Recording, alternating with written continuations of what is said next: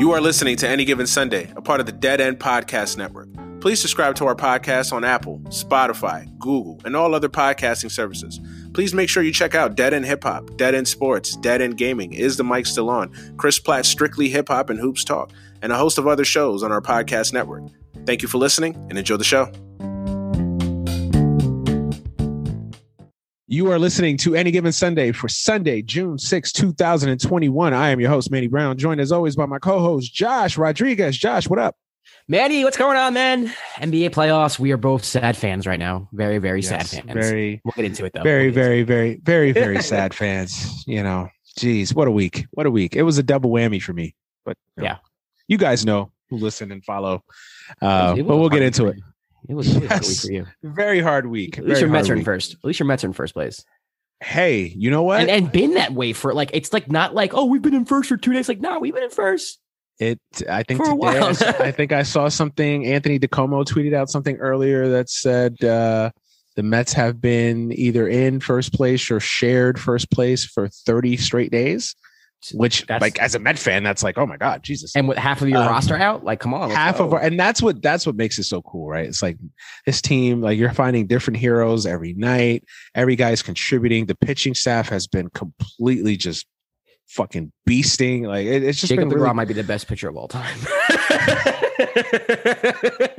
I don't know about all time, but the run that he's at right now. I mean, it's like, you know, for those who don't follow baseball, it's like watching Mike at his peak or watching LeBron at his peak or, you know, Magic or, I mean, it's just watching that, you know, watching any quarterback in football, that any great quarterback at their peak, you know, same thing in baseball, watching this pitcher just completely dominate and do things that people haven't seen in, you know, decades, maybe ever. It's just incredible.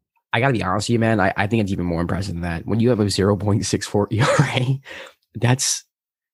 and a 400 batting average too. That is like, I don't even know how to put that in basketball terms. That's like literally averaging like 40, 10, and 10 with no turnovers and shooting like 65%. 40, 10, and 10, and also having a 50, 40, 90 type of season. Yeah, it's with and don't turn the ball over. Like right. it's everything you could think of with great defense. I can't explain how. Yeah, like that is such a dumb. Like that shouldn't even. That is absurd. Like if he was in the low twos, I'd be like, man, what a season. Yeah, you know what I mean? Like, no, for sure.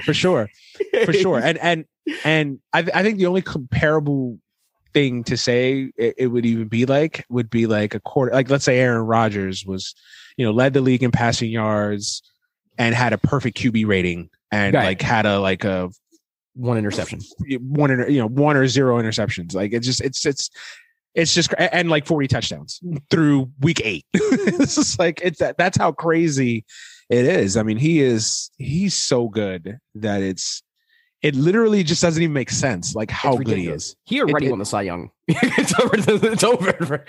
Yeah. He's the MVP. Forget Cy Young. Like you can make the case he's the most valuable player. And not to get too much into the baseball talk, but I hate this. Like I hate this. I love baseball, but there's so much about baseball that I hate. That the whole like, oh, pitchers can't win the MVP because they have their own award. Like, shut the fuck up. Right? Like, you mean to tell me that Jacob DeGrom isn't one of the most important players in baseball? Like, seriously. Right. Like, we're sitting here making a case that, you know, I forgot who somebody was making the case for MVP. Shohei Ohtani. The Angels are terrible. The Angels are in fourth place. Like, but somehow Shohei Ohtani, and I know he's a hitter half the time. I get it. But, you know, Shohei Ohtani can be an MVP, but Jacob DeGrom can't. Like, stop. Please stop. Right. Like, please. Yeah. Like having a pitcher, an ace, that kind of ace at that level with those numbers, that's as good as having any 3-4 hitter in baseball. I'm sorry. That just is. So, yeah. Jacob DeGrom is definitely the MVP, Cy Young, all that. Everything, just stay healthy, Jake. You know, maybe he may not continue at this clip, but just stay healthy and keep pitching the way that he's incredible. He really, really is incredible. There's not many guys that I can say are probably they're pitching at a level that I've never seen before. Like he's pitching at a level I've legitimately never seen before. Maybe three guys that I've seen. Pedro in 99 and 2000. Pedro's the only one. Pedro's the only one I can think of. Randy Johnson, late 90s, early 2000s. His stuff, it just reminds me of Pedro. That's what it is, I think. Yeah, his stuff is It's Pedro. It's weird because to me, he's like a combination of Pedro and Randy Johnson, just from the right side. But it's weird. He's just his delivery is so effortless. Like it just doesn't even feel like he's exerting that. And he's throwing 102, right, with pinpoint control. It's just it's surgical. It really is. I can't say enough about the guy. He throws harder than Randy Johnson. It's just that Johnson was so physically like imposing, and that's what I think. When Randy just like a giant came to the mound, and like it was more being physically imposing than it was like his stuff. You know what I mean? Yeah. Obviously, he had dirty stuff. Don't get me wrong, but yeah, I mean, Randy Johnson. I think like literally an ostrich is on the mound and just right. It's incredible. I mean, I think the only thing that I think that this run he's on, I mean, I don't think it, I mean, obviously we brought up Pedro and Randy. I mean, this is Koufax like. Obviously, me and you were both not around to see Koufax. I know nothing. Yeah. Right. But I mean, everything that you read and the highlights and the stats and everything, I mean, this is like Koufax level. I mean, this is just ridiculous, you know, and a much harder era to pitch in than Koufax. I know there's respect to Koufax, but it's just, it's incredible. It's incredible what he's doing. So we can't say enough good things about Jacob deGrom. So yeah, man. But hey, good way to lead off the show, man, with some Jacob deGrom. I appreciate that. Yeah, appreciate that. But how are you, man? How's everything? How's life? How's Uninterrupted? How's all the stuff going on your way? Busy, man. But I guess busy's good. Busy's a good thing. There's a day I dreamed of being this busy for money. So.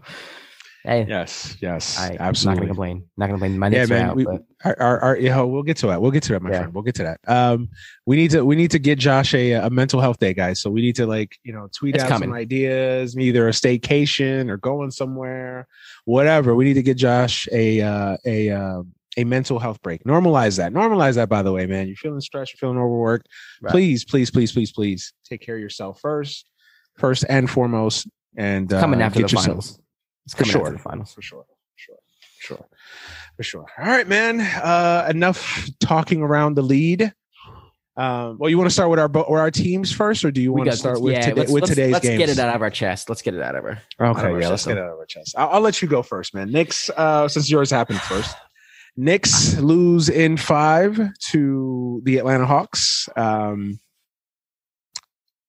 Couple days removed. Obviously, we all know the results, man. Just floor is yours, man. What are your thoughts on this Knicks season?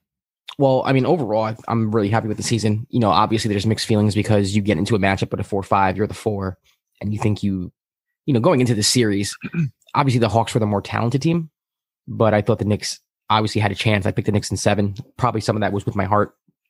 I think it was disappointing to see Julius Randle play the way he played. You know, they say in the playoffs, Bob Myers has a great quote, Warriors GM. I don't know if you ever saw the video, man, but he's basically like, regular season doesn't mean anything. This is me paraphrasing. But he's basically the regular season doesn't mean anything. In the playoffs, you find out who's who and who can really play basketball because those open jump shots are not open anymore. That your go-to move, we're taking that away. Every team does that, and we see who you are. Mm-hmm. And I think, not to say Julius is trash. I don't think Julius is trash, but I think Julius showed himself where it's like, okay, you're more of a 3 at best, for a championship winning, which is not a bad thing. I think a lot of Knicks fans, like, it's weird. A lot of them are starting to be like, oh, we don't care if I was on listening to The Fan today. I don't care if I get rid of Julius, like, get rid of him, blah, blah, blah, blah. It's like, yeah, I mean, he didn't play well in the first round. He was awful, but you can't ignore what he did during the regular season. You can't do that. And if you add, a number 1 or a number 2, he's going to be open. He's going to get better shots. Like, he had to create everything he created this year. So I just think the Knicks fans need to relax. I think it's a blessing in disguise. I made a video about this where it's like, well, now we can kind of take off some money that we were going to pay him. We can justify not giving him the max because we look at him like, yo, you're not a max player. You're going to get money. You're going to get a bag, but you're not a max player. I think a lot of people have delusions about RJ Barrett. I like RJ. He's a nice player. I think he's a piece, but he's not a superstar. He's not someone who you can like groom into like a number 2 option on a championship winning team. I think he's nice, but I think a lot of the delusions that Knicks fans had pretty much were on display and were thrown in our face. Like, hey, this is reality right here. When you lose in 5 games to the Atlanta Hawks, you kind of have to reevaluate yourself. That's no disrespect to the Hawks, but it's not like they went against the Bucks or the Nets or the Sixers. So overall, with the season, I'm really happy. If you would have told me the Knicks would have got the 4 seed, I would have said you're smoking crack. And they got the 4 seed. Granted, the Heat were injured. The Celtics were injured. A lot went their way. They were relatively healthy, and they played harder than any team in the Eastern Conference in my mind all season. That probably led to it, Thibodeau coaching. But it was fun, man. It was awesome to see the Garden crazy again. Like the defense chants, like give me chills, man. Like it's such a wild atmosphere.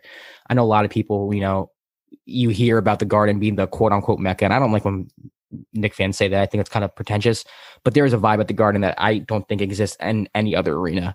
And I know you might fight back on that with me. I wasn't around for the Forum. I've been to the Staples Center. Staples Center has nothing on the Garden. You're right. You're right. But this was the most fun I've had watching Knicks since Linsanity, and it was my favorite Knicks team since 2010 pre-Melo. So it made me like the Knicks again. It made me love the Knicks again. I had an affinity for the Knicks for the first time in a while, and I'm grateful for that. Disappointing the way it ended, but this team was never going to go anywhere to begin with, and we had some questions answered. Just we don't like the answers, and we just got to deal with the reality. Right. Well, I don't disagree with anything that you just said. I do think MSG is the Mecca of basketball. It just is. There is a vibe in that arena that you just can't duplicate. Not saying that Knicks fans are better than Laker fans. It's just fact. It's a vibe. It's just a vibe. It's just a vibe, and that arena is different. Basketball there, when it's important, when there's a big game, there's just nothing like MSG. It just isn't. In basketball, there just isn't. At pro basketball at least, there's just nothing like it. So yeah, everything that you said there is spot on. Look, I think the Knicks, if you're a Knicks fan, I think you have to look at this season as a total success. I mean, you were a team that were predicted to be 10th in the East, worse, maybe ninth at best, right? Yeah, right. At best, ESPN has as the fourth worst team in the league, or like third worst team in the league. There you go. Right. Like no one had any expectations for this Knicks team. I mean, maybe if everything broke right and went right, maybe a fringe playoff team, 10th, 9th, 8th, fighting in the playing game, that type of team. But nobody had expectations for the Knicks this year, and they came out and not only exceeded those expectations. I mean, they crushed those expectations. I mean, they far exceeded anything that anybody had thought. Julius Randle really came into his own this year as a player. Thibodeau proved again why he's a really good coach, despite what NBA Twitter likes to tell you about Thibodeau. He's a really good coach, and the Knicks matter again. MSG matters again. The Knicks are not as a dysfunction and a laughingstock as they've been for the last 20 years. They actually did things right for a change. So yeah, man, I think if you're a Knicks fan, if you're a tried and true Knicks fan, I think you have to look at this season as an absolute success. Now the fun begins. If you're a Knicks fan, now the real fun begins, because now you start looking at this season. Okay, this was kind of our honeymoon season period or whatever. And now we really got to start putting our hard hats on and start building this team up and saying, okay, what's a piece that we're keeping? What's a piece that we're building around? What's a piece that we can discard? What's a piece that we can just cut? What's a piece that we can build around? You start answering those questions. Who's a piece that we can add? We're guys that we can draft. So all of these questions are questions that now as a Knicks fan and obviously, the powers that be at MSG can all start answering. Is Julius Randle a guy that we pay max money? I think me and you both know the answer to that. Is RJ Barrett anything more than just a very good player, but nothing more? All of these questions that I think Knicks fans had question marks about that have been kind of answered. I'm with you on RJ. I'm disappointed in RJ, man, because me, I'm a Duke guy, and I loved him at Duke. I loved him in high school. He was called the Canadian Kobe. Maple Mamba. I thought RJ would be so much more ahead of where he is right now. And it's been weird. It's just he just stopped developing. But the expectations that maybe unfairly, I guess, but when he came into Duke, the expectations were right. And it's he lived up to expectations at Duke. Obviously he was just completely dwarfed and overshadowed by Zion, but people forget RJ Barrett was the number one player in that class. There were people that were saying RJ Barrett was going to be the number one pick, and Zion was maybe a top 10 pick. And right. Zion obviously came in and just lit the world on fire. But RJ Barrett didn't disappoint at Duke. If anything, he lived up to expectations. And then obviously being drafted third, coming in that same draft class as Ja Morant and Zion, I kind of feel like he's underperformed in a lot of ways. He has not really lived up to the hype that I had and the expectations that I had. And maybe that's just because he's not that guy. And I think that's what people are starting to see is that he's just not that guy. So this is my first time ever doing this. So I had an NBA player told me. Okay. I work at Uninterrupted for those who don't know. So I work with athletes, and I had one, I think I told you who it was, Manny. Okay. We'll talk afterwards. But one time we're talking about the Knicks, and I told him I'm a Knicks fan, and he goes, my condolences.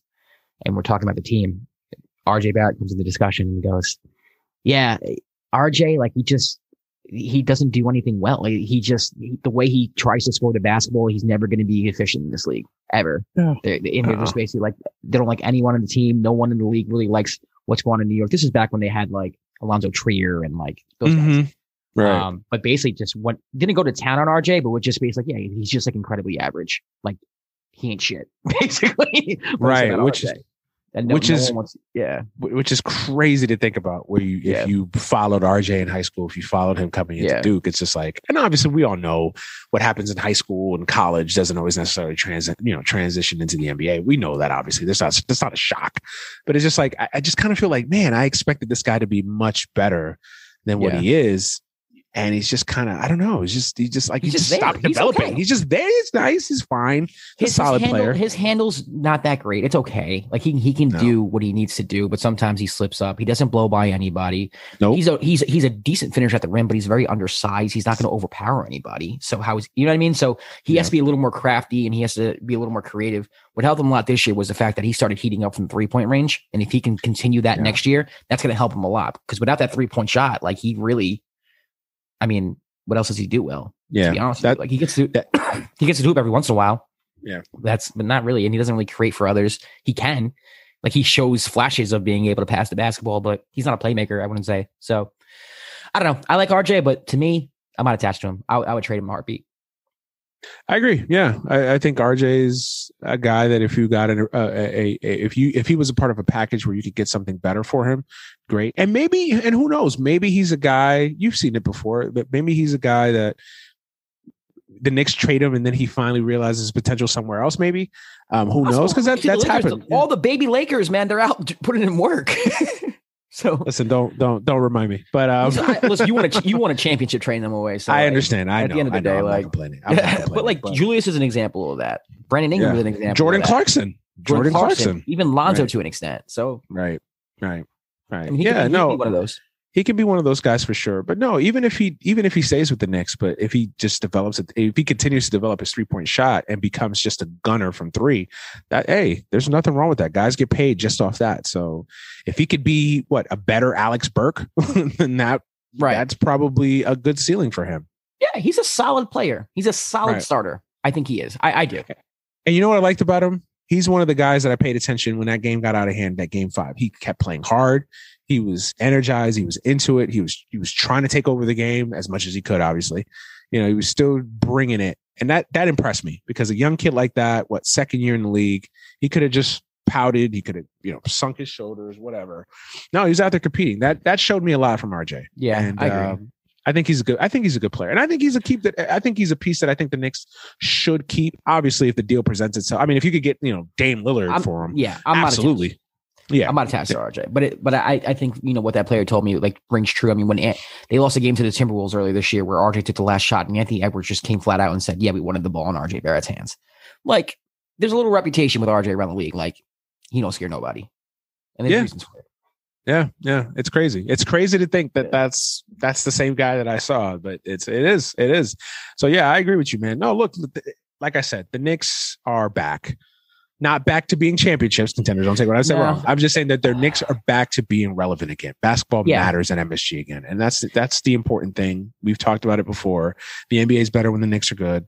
The NBA is better when the Knicks matter again. So that's all these things are true. So now it's building on the success of this year, going from, okay, we're a good team, solid team, made some strides. Now, how do we become a good team? And then how do we become from a good team to a great team, championship contending team?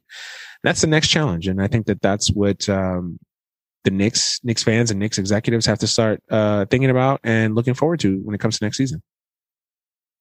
Yeah, I would just caution Knicks fans. I mean, you got to remember that the Hawks were pretty much hurt and in disarray for the first half of the season. They're a better team than the Knicks. The Heat are probably better than the Knicks if they're all healthy. The Celtics, same thing. So, they have a 4 seed this year, but let's not kid ourselves. They could easily be in a play again next year and honestly have nothing wrong with the team. It's just, there are other teams in the East right now that are just better than the Knicks, who have more players, who have more talent. Yeah. Yeah. The Knicks just caught a season where there were a lot of injuries. A lot of teams were in disarray and they took advantage of it. So I think Knicks fans need to kind of temper their expectations. The Knicks are maybe like on that fringe of being a contender, but they're nowhere close, and they're not in the upper echelon of the East. Don't let the 4 seeds fool you. You know, there's still 6 to 7 teams that I think the Knicks healthy are need to leapfrog. So temper expectations, Knicks fans. Yeah, absolutely. So what do you want to see this team do in the offseason? What are kind of some of the areas you want to see them focus on? I mean, they need a point guard. I would love Agreed. Lonzo on the team. I'm team Lonzo with that. A lot of Knicks fans aren't, but I think a big reason why the Knicks struggled offensively down the stretch was because they just simply didn't have anybody who could literally just run a pick and roll and read the defense and make something happen. Like that. I know it sounds crazy. God bless Derrick Rose. He did everything he could do, but Derrick Rose is like, I'm going to go to hoop and make something happen. Derrick Rose isn't, I'm going to go with the pick and roll, see if I can catch the roller. If he's not open, read the weak side defender, hit someone open for 3. Like Lonzo goes through the progressions. He looks for others. Like that's important. And they don't have anybody like that. And Lonzo, and he's great defensively. So he's great defensively, and he can hit the reputation of this team. Yep, and he can hit the 3. So I think he fits in beautifully. I think they need a playmaking point guard. I think they need more snipers on the wings. Alec Burks is cool. Reggie was awesome this year. Reggie Bullock, shout out to Reggie. He's had an up and down career, but this year he was awesome with the Knicks, and I was really happy with him. So I just think they need a little more shooting. I would like to see Obi more involved with the pick and roll and kind of creating offense for him.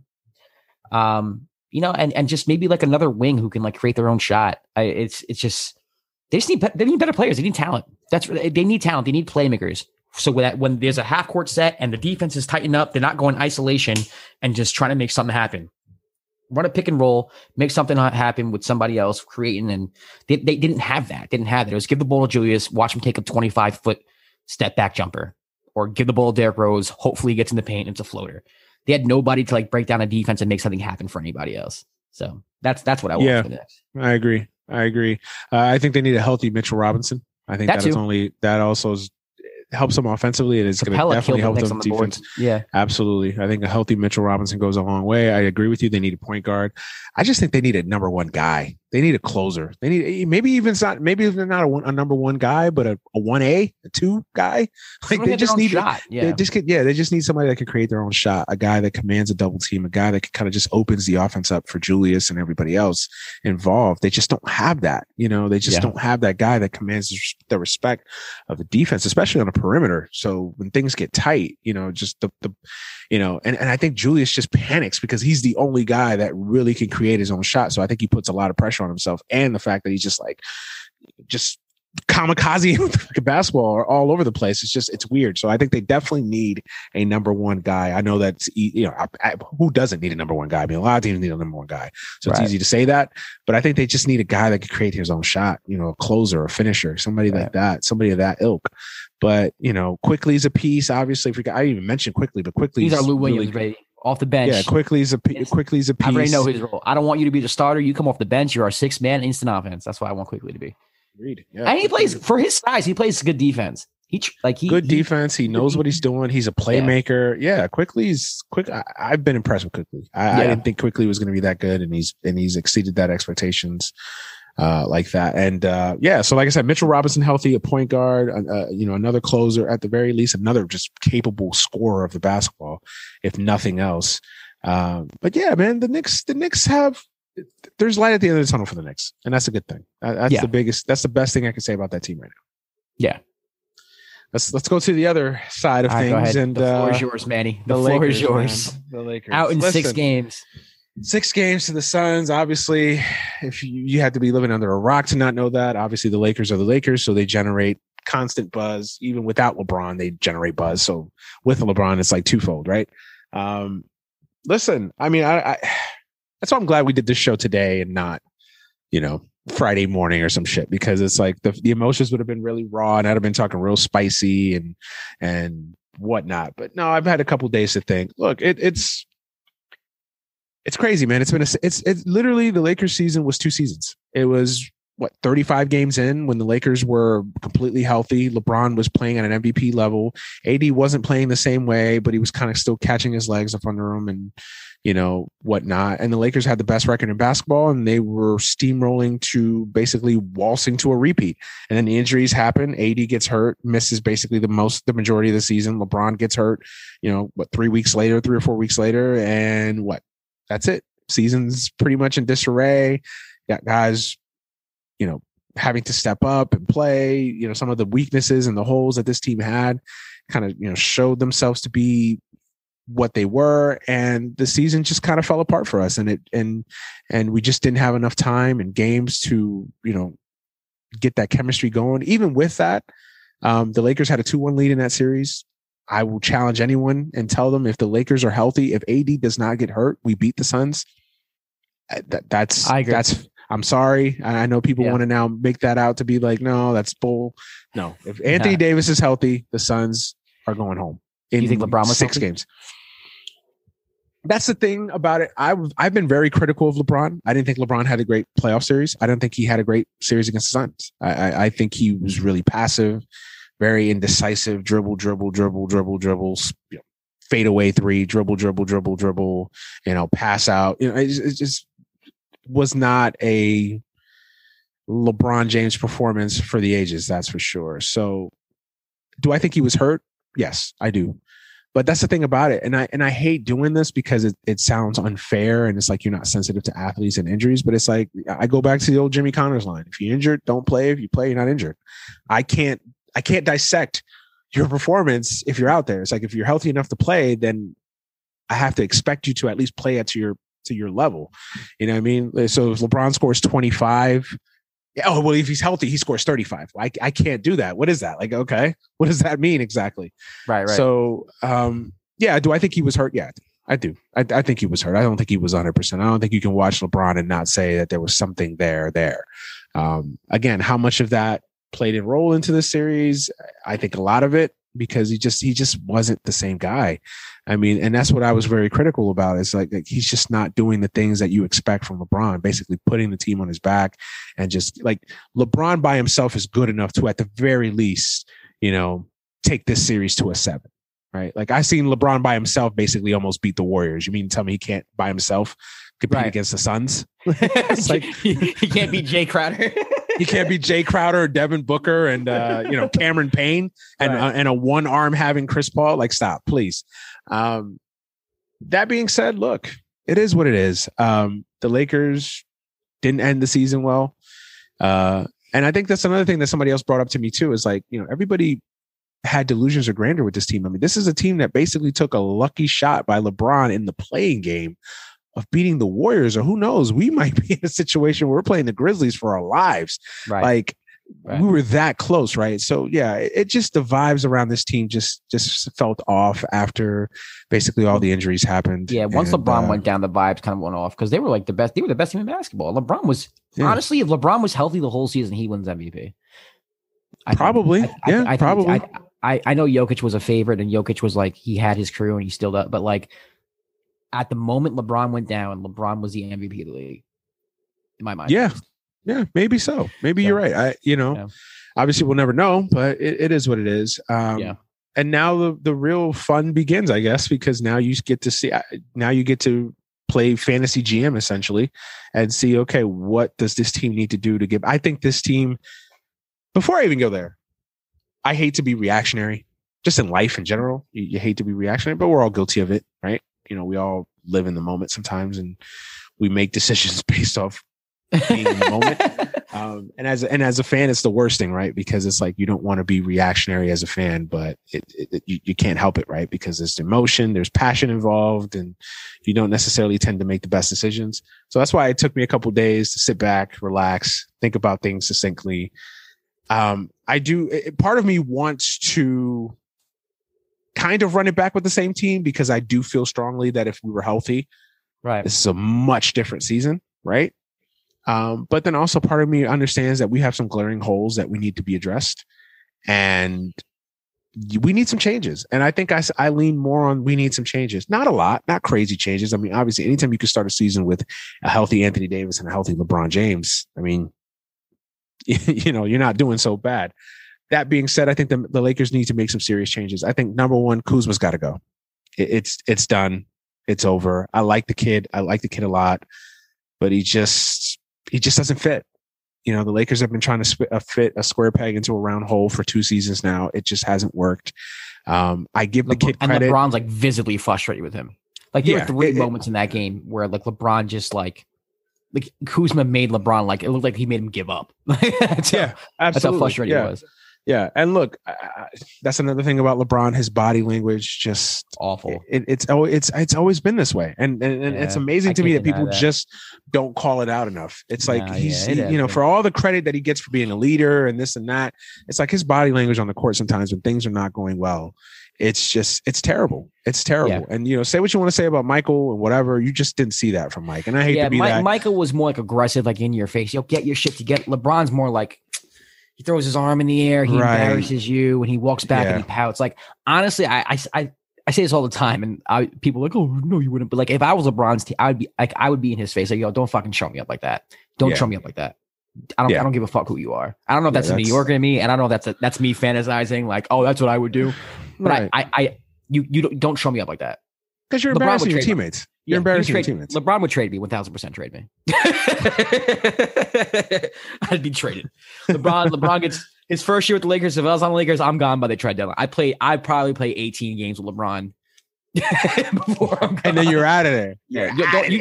If I turn the ball over, don't throw your hands up in the air and walk back on defense and embarrass me like that. I'm sorry. I don't give a fuck. Man. No, it's not a good look. It's definitely not a good look. It's never a good look. And LeBron has been guilty of that forever. And it's about time that people called it out for what it is. He's just there's always a specific person on the team he does that with. Like he did it with Dion Waiters when he first got with the Cavs. He did it with Kuzma on the Lakers. He did it with J.R. Smith. Like there's always a specific player on his team that he just seems to like. Kyrie. He did it with Kyrie a couple times too. Yeah, that's kind of.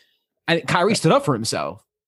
Yeah, and Kyrie's I think that's where you gain your respect from LeBron. And that's probably the reason why Kyrie just didn't want to stay around. Like, we want to chip, but like, I did this, I did X, Y, Z. You embarrassed me the first couple of years here, then we win a chip together, and now all the credit's going to you. Like, right? I hit the biggest shot in the game. He hit the biggest shot in Cavs. He hit the biggest shot in Cavs history, maybe the biggest shot in NBA history. Like, very true, very true. Yeah, Kuz got to go, man. I like the kid a lot. I give him credit because a lot of guys would not have handled that situation the way that he has, where he's been willing to work and change his game completely. Kuz is a scorer. Kuz is a guy, he doesn't play much defense. He's a high volume scorer. He's a guy that's used to basically getting the ball, putting the ball on the court, playing that up tempo, Luke Walton-ish type of offense. That's, I guess, successful to some folks, I guess. But that's the type of player that he's used to being, and he hasn't been able to do that under Frank Vogel and under this iteration of the Lakers with LeBron and AD. Yeah. And it's just not built for what he does best. He needs to go somewhere where he could just be that guy. Sacramento. Yeah, right. Sacramento. I mean, I could think of a lot of teams that could use a Kyle Kuzma. Hell, even your Knicks could probably use a Kyle Kuzma. I wouldn't want Kuzma to be like one of our main guys, though. He's like a main guy for a bad team. He is. Right. And I'm not trying to hype up Kyle Kuzma. He's a very good player. I there's also that, like, Kuzma gets like a lot of like unnecessary hate on Twitter too. Like, I get it. He's flashy. He's out there. And I've even been critical of him. Like, for a guy that literally sometimes looks lost on the court. I see a lot of you on Instagram. I see a lot of you with Instagram thoughts, like, outfits and shit. It's like, no, focus on the basketball, less on that. But he was also like the chosen one too. Like, out of all the people like that got traded. True. Very true.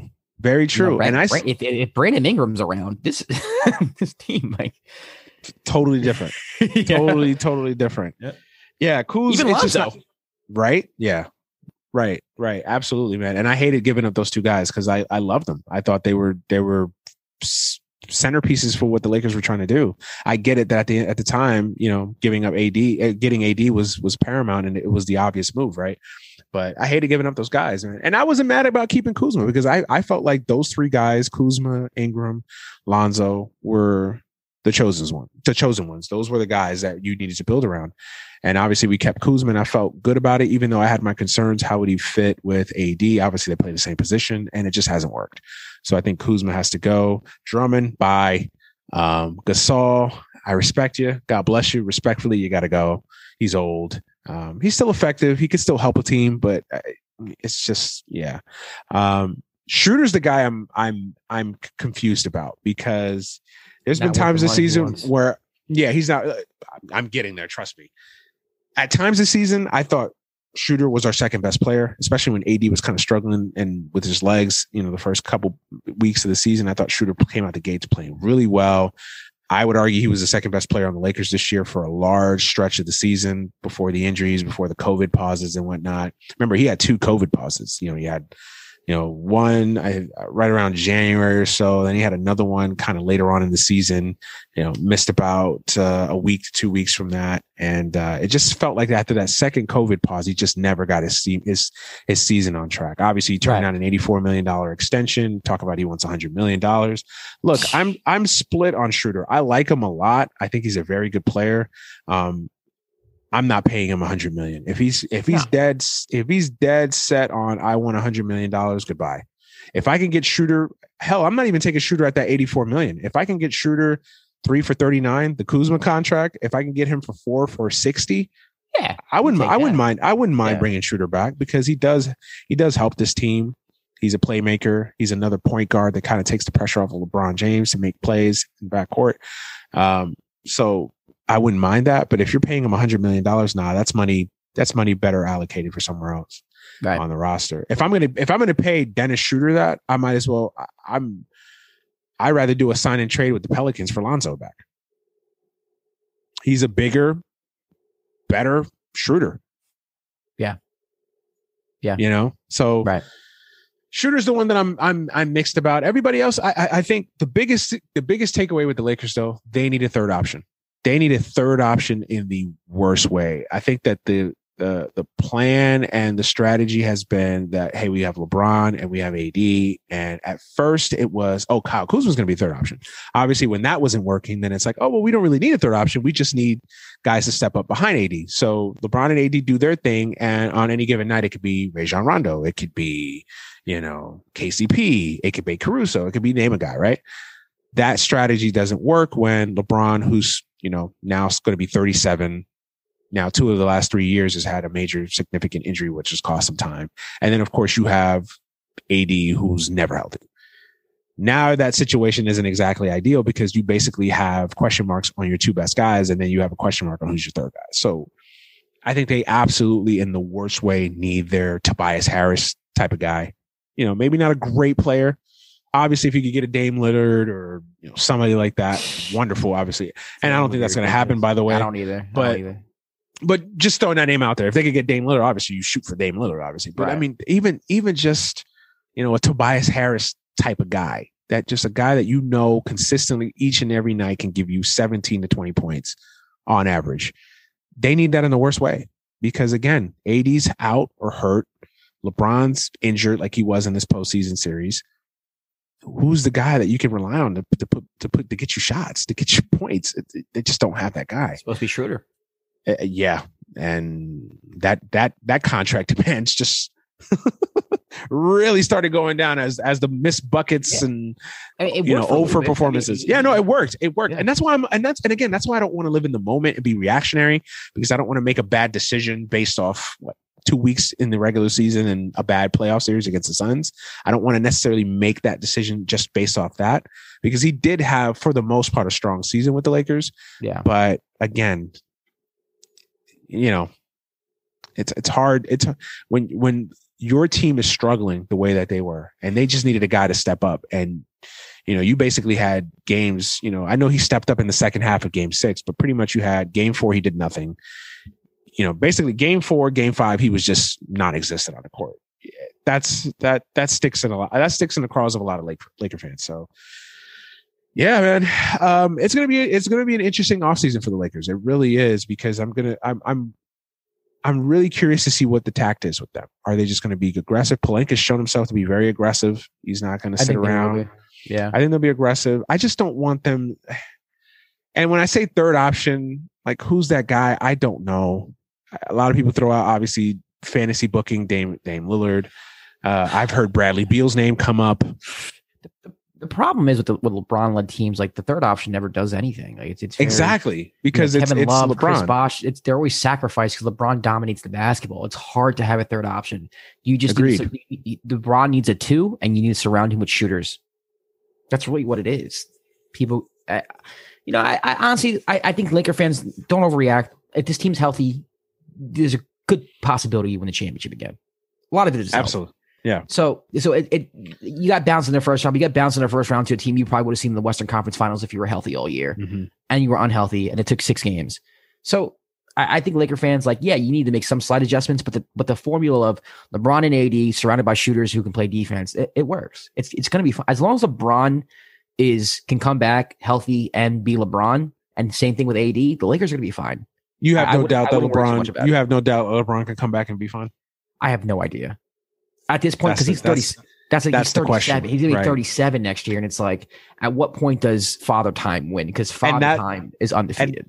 And that's the uncertainty that I have. And that's the uncertainty that a lot of people in Laker Nation have. It's like, it's not LeBron at 32, right? Where it's like, oh, okay, he's still got at least a good 3-4 years left in him. He's 36, going on 37.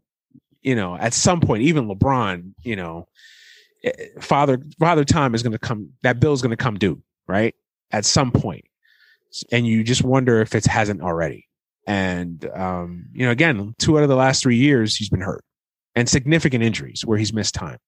So you wonder now if it's like, okay, it's starting to now be the decline and it's only a matter of time before he just completely falls off a cliff. I don't think it's going to happen, but I think that question mark is already there. And then obviously AD is a huge question mark. He's never healthy. He's unreliable.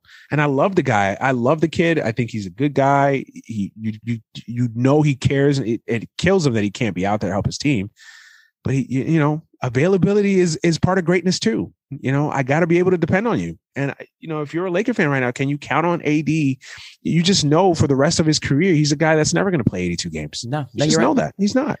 Even LeBron too, man. I mean, you had LeBron for 3 seasons now. 2 of those 3 seasons, he's got hurt, which has tailspin your season. Exactly. Right. So listen, I agree with you. Look, as far as who's coming back, I would bring, that's another thing that I left off. I think Vogel did a terrible job coaching in the series. I did not understand the rotations. His love affair with Drummond just made no sense to me. I almost had feelings of like he was back in Indiana with Roy Hibbert. I just didn't get it. The Drummond decision. I mean, how do you not play Montrezl Harrell, the guy who gives you energy and actually gives you a low post presence that can score to supplement what you lose in AD? I just do not understand it. Can't protect the rim. I understand that. Yeah.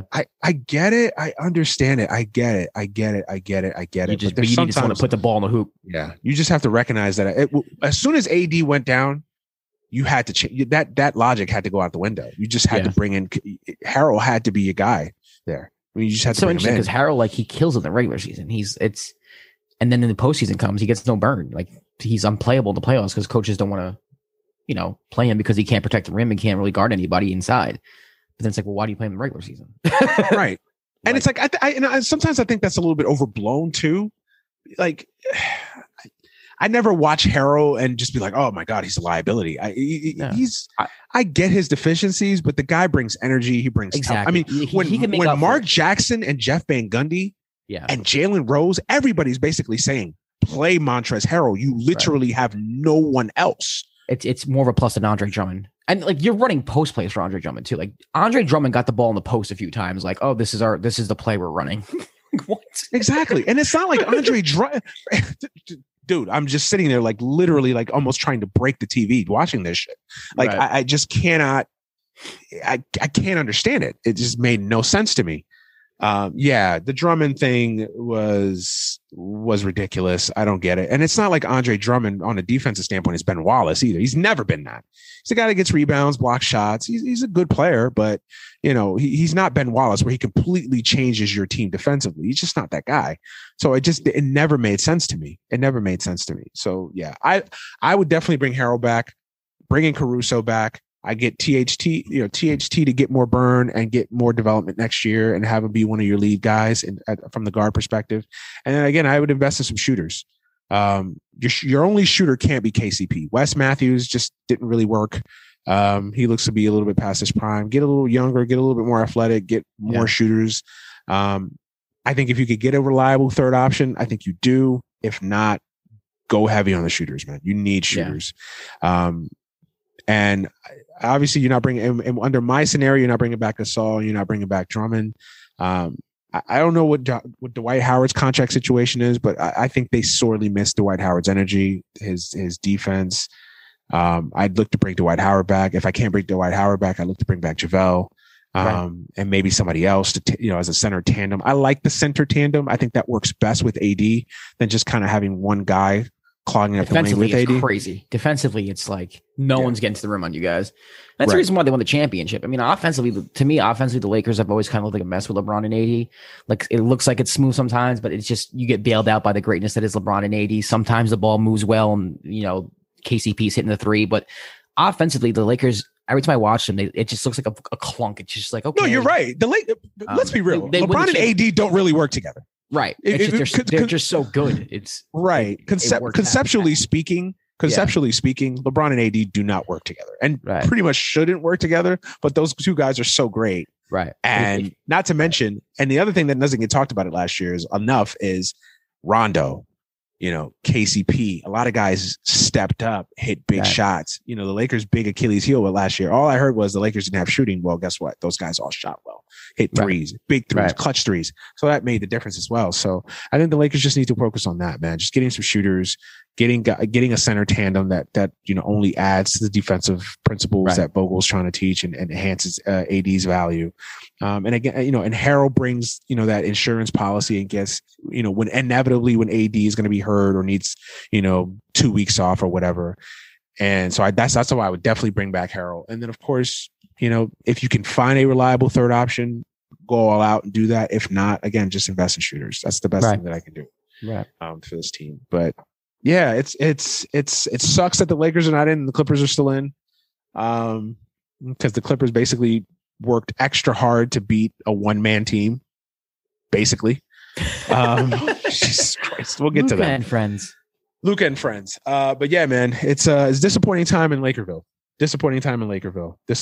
This year definitely felt like it was a year we could have gone back to back, and to lose in the first round to a young Suns team is very disappointing. Very disappointing. And on a side note, before we move on, Phoenix Suns, act like you've been there before. You got Devin Booker. Listen, and I'm not usually one of these guys, play the game the right way, guys. No, I'm not. I believe in principle. If you don't want guys to talk shit, if you don't want guys to celebrate, beat them. The way you shut up your opponent is you beat them. So I'm usually that guy, but the Suns were going extra hard on Thursday night. You got Jay Crowder doing Jay Crowder things with the salsa dance, Devin Booker with what, I thought so, all that shit. I'm like, Phoenix, calm down. First of all, you got lucky. You beat us when AD went down. Like, let's slow down there. It's not like you beat us at our best and you dominated us. Like, no, you beat us with our best player, second best player, arguably, down and out for the series. And guys didn't step up. Like, let's be fair here. All right. And not to mention you've been irrelevant for like 10 years. Let's stop. This is like your first shot in the sun here. Like, just like calm down. I don't know. That just irked me. Like, come on now. We'll take our ass whooping, we'll go. But like, you got Phoenix Suns, trolling us and doing, and it happens. It's par for the course. So I can't get too mad about it. But that just rubbed me the wrong way. So, that's just me. I'm sorry. I get it. But congrats to the Suns, man. Devin Booker had a outstanding game. He took that Kobe manifesto to heart, and boy, he worked us in the first half. Man, just no conscience whatsoever. Absolute assassin.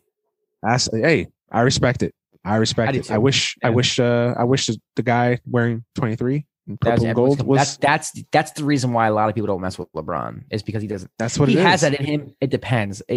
He always goes into the game with the same approach for the most part, like feel out the game, get my teammates involved. I need my teammates. And sometimes, you just need to come out and impose your will on the game. Just take over. Yeah. And that's the thing that I've always been critical about James Harden. I've been critical about other guys. It's like, sometimes you just need to go off. Like what Kawhi did the other night, that where you're just like, no one on earth is going to stop me tonight. Like, put Jesus in front of me. He's getting this work. Like, that's what you need. That's what you need. Like, that's what you need sometimes. And that's what a great player does, is he recognizes the moment. He recognizes the atmosphere. Like, yo, my team is slow. We're facing elimination. I need to go off. And LeBron just doesn't do that for whatever the reason. So yeah, interesting offseason for the Lakers. All right, I guess we can move on to today's games, and enough crying and whining by us. It's actually good to actually break down other people's teams and look at their shortcomings. Dallas. How do you lose this series? You lead the series 2-0. Yeah. You lead the series 2-0. Then you blow it at home, and then you get back to LA. You figure out a way to win game 5. Then you have game 6 in your building, and you still blow it. And now you have game 7. And it's a game 7 that's pretty much tight for 3.5 quarters, 3 quarters. The Clippers went on like a 30-5 run or whatever it was. Yeah. And even then, they still did everything possible to try to give the game away, because that was, people forget, that was still a 7-point game with 3 minutes left, something like that. Yeah, would have been it like 30, and then Reggie Jackson hit the dagger. Right. Yeah. Talk to me first. I guess credit to the Clippers. Even though I hate it, credit to the Clippers, because they did get off the. They're the better team. I mean, listen, last year's Clippers would have lost this series. That's what I'll say. So that's the credit I'm going to give the Clippers. Last year's Clippers team would have lost a series in 6. They would have lost in Dallas. But also, like I said, you have a team that's like pretty complete, right? They have scores on the wings with Paul George and Kawhi Leonard. I think Ty Lue playing Reggie Jackson. I don't give Ty Lue a lot of credit with things, but deciding to play Reggie Jackson over Pat Beverly was a big upgrade. Marcus Morris was hitting threes. Luke Kennard, became a factor in the last 2 games of the series. So the Clippers stepped up, man. And just at the end of the day, I know a lot of people are like, oh, it's Luka versus everybody. It's kind of that, but it's also like the Clippers are just a better team. Like that's just is what it is. When you have to go zone and play zone the whole game, to me, going zone is kind of like if you're not Syracuse, if that's not your thing, you're going zone. If this is not college basketball, like if this is the NBA and you're going zone, it's just Rick Carlisle was trying all these different lineups, like Boban was playing. A lot of people get, and this is, I don't know if this is a hot take. I think if I tweeted this, it would get ratioed out the fucking building. But I don't think KP played all that bad. I don't think KP this whole series, I don't think he was great. But I think a lot of the reason why KP, and this is the first time I really watched the Mavericks, Luka don't pass him the ball. And the way Carlisle uses him, he just stands out on the perimeter. It's like you got this man who's like 7'3", 7'4", and you're not even using him correctly. You got Luka dominating the basketball, and of course he's going to have like 14 assists because every time down he has the basketball and he dribbles the clock out or whatever, and he makes a play for someone else, or he drives and kicks, or he shoots the basketball. But you literally have a 7'3", 7'4" guy who's supposed to be number 2 option, and you never run anything for him ever. They did in the beginning of in the game, and then they went away from him. It's like, how do you expect your number 2 option or somebody else to get involved with the game if you don't give him the chance to do so? There were plenty of times Luka looked him off, and you could see KP visibly. You know how we talk about LeBron's body language?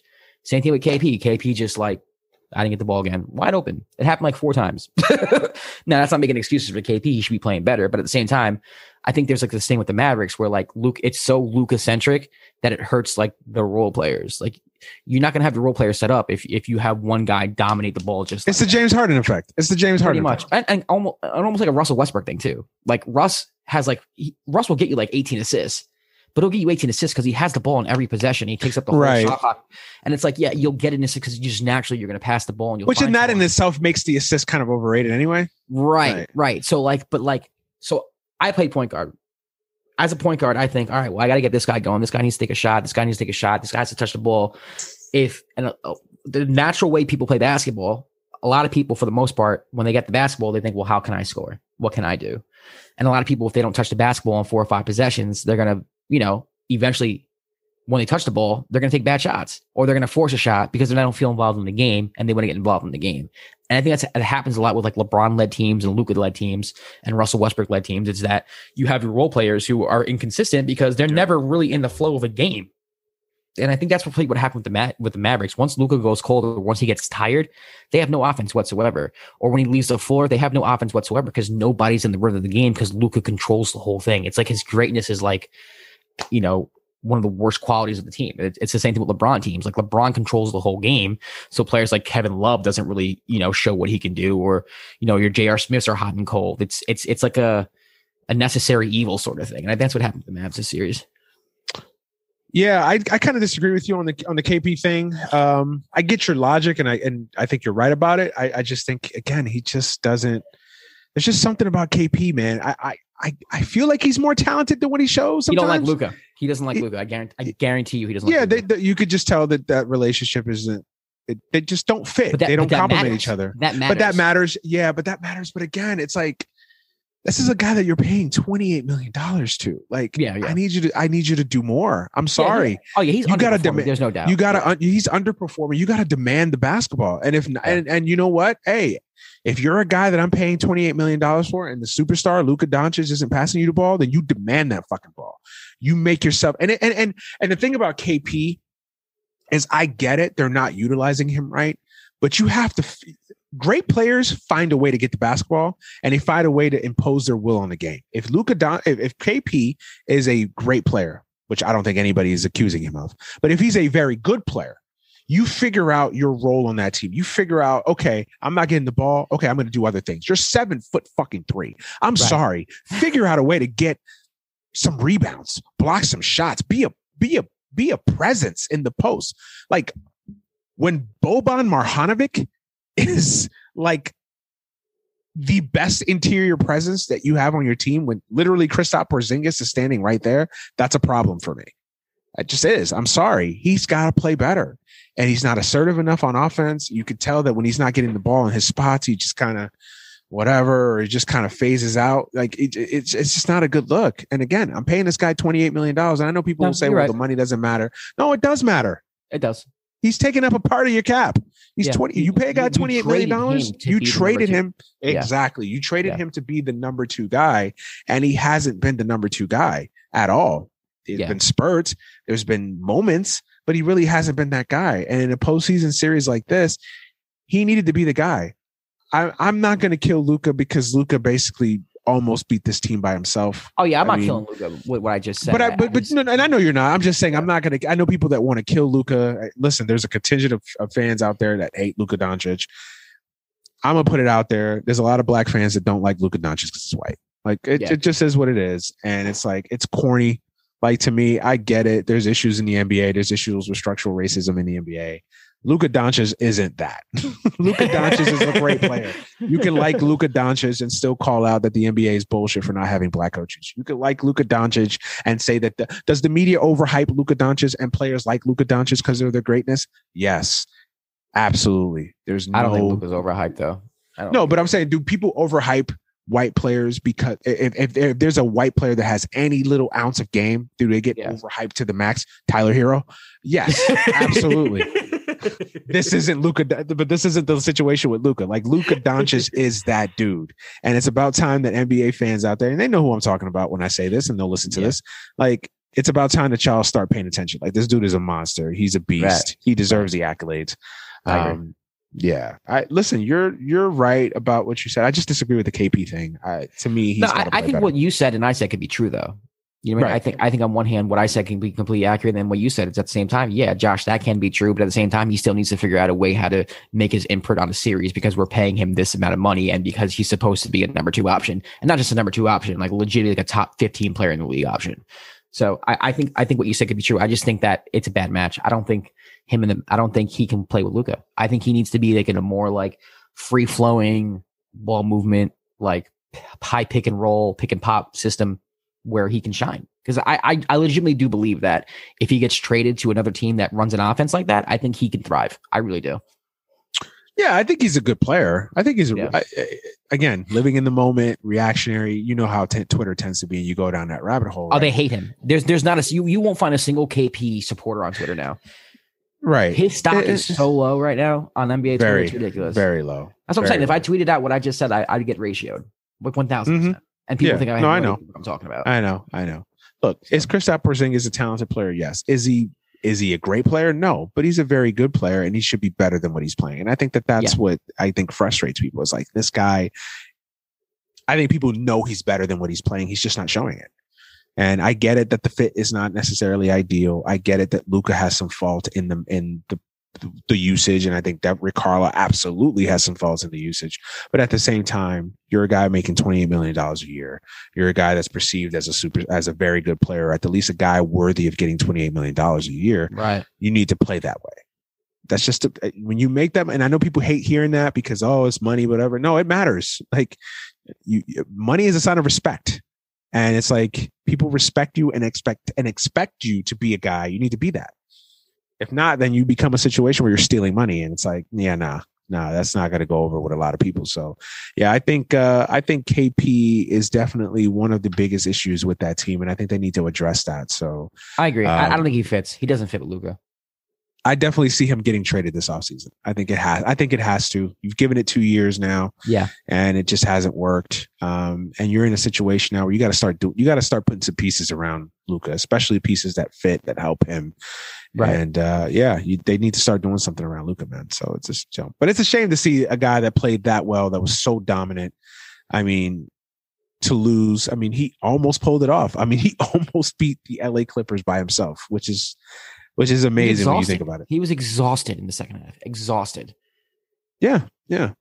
And, he also has to get in better shape. And I'm not one to give NBA athletes, body techniques and gym routines or anything like that. But no, he needs to get in better basketball shape. Yeah. To me, he's still got a little baby fat in him. He still needs to get a little bit, he needs to eat. The thing that you see with him is that he needs to have a body that's able to withstand the NBA rigors. And that's the only thing that I would say. The only thing that he needs to improve on is that he needs to start getting his body prepped and conditioned to play 35 plus 40 minutes and have the ball in his hands constantly and get the physical abuse that he's going to get. Because you know how it is. Guys are going to be coming for him. Because he's white and they think he's soft. He's a European player, blah, blah, blah. That exists. It is what it is. Let's not hide it. Like, it is what it is. So people are going to come after him extra hard, and he's going to have to take that. And he's going to have to condition his body to not only take that, but also dish out that punishment. So, it's going to be interesting to see what he does to kind of change his game and elevate his game up to that particular area. So it's going to be interesting. I mean, he's still got time. I mean, he's 22, 23 years old, something like that. So he's got more than enough time to do that. But, shout out to Luka, man. That guy's incredible. He's incredible. Yeah, he is. As far as the Clippers, it worked. The West is wide open, man. You can convince me that any one of these 4 teams can win it. Absolutely. The Western 1,000%. Conference is completely wide open. I think the Clippers have a shot. I will say this. If for the Clippers, there's no excuse now. Go to a final. I'm not asking you to win it. Get to a final. I don't want to hear any excuses anymore now. You got the Utah Jazz, you got the Phoenix Suns, and you got the Denver Nuggets without their second best player. Right. Get to a final. You got Kawhi Leonard, and Paul one George. of the top 5, top 6 players in the world. You got Paul George, arguably one of the top 10, 15 players in the world. Get to a final. And you've got a quote unquote championship coach. Get to a final. That's it. I don't want to hear any excuses anymore. Like, I'm with you. I still think this is a disappointment if you don't get to a final this year. Yeah. Yeah, I agree. They're too Jekyll and Hyde for me, man. I don't know if they get. They're too. I don't think they're that good. I watched that team and I'm just like, Paul George. They're good when Kawhi is like playing how he did in the last 2 games. They're going to be freaking tough, man. Because Paul George could chill on the perimeter, just hit open threes. Like, Paul George can like kind of play the guy who's off ball. Yeah. Kawhi's more the one who needs the ball in his hands. But if Kawhi could be what he was the past few games and Paul can kind of just hit clutch shots like he's been doing, and I think Paul George had like 9 assists today. They'll be fine. They still need a point guard. I don't love the point guard situation. I know Reggie Jackson played well in this series, but still, right. You're really relying on Reggie Jackson. Right. We've seen that script before. It doesn't end well. Their bench, it's not that great. Marcus Morris is okay. Yeah, there's still pieces of that team I don't really love. No, I get it. But yeah, they should be there at the end. They should be one of the teams that's there at the end, but we'll see. What do you that's another thing too I wanted to get before I got into the other games. Atlanta basically trying to have the ultimate meltdown of the ages. NBA, this has happened before. It's going to probably happen again. Can we stop this shit starting the second round while the first round is still technically going? Man, it is one of my just biggest pet peeves. I can't say it enough. I hate that shit. Like, I do too. It's so annoying. It's so weird. It's so stupid. Like, I get it. It's hard to schedule these games. You never know what's going to go the distance and whatnot. I understand that. But you can't start the second round and you've got a game 7 coming up on Sunday. I'm sorry. You can't do that. That's stupid. I think baseball starts the NLCS and the ALDS is still going. Like, no. You think football starting the NFC Championship game and the wild card is going? That's why I love football, man. Because things make sense. This is wild card weekend. This is championship weekend. Like, it makes sense. I think baseball overlaps every once in a while, doesn't it? Am I No, baseball does not. No. As far as I've been alive, No, the ALDS is going on. The NLCL starts. That I think. Yeah. I'm trying to think.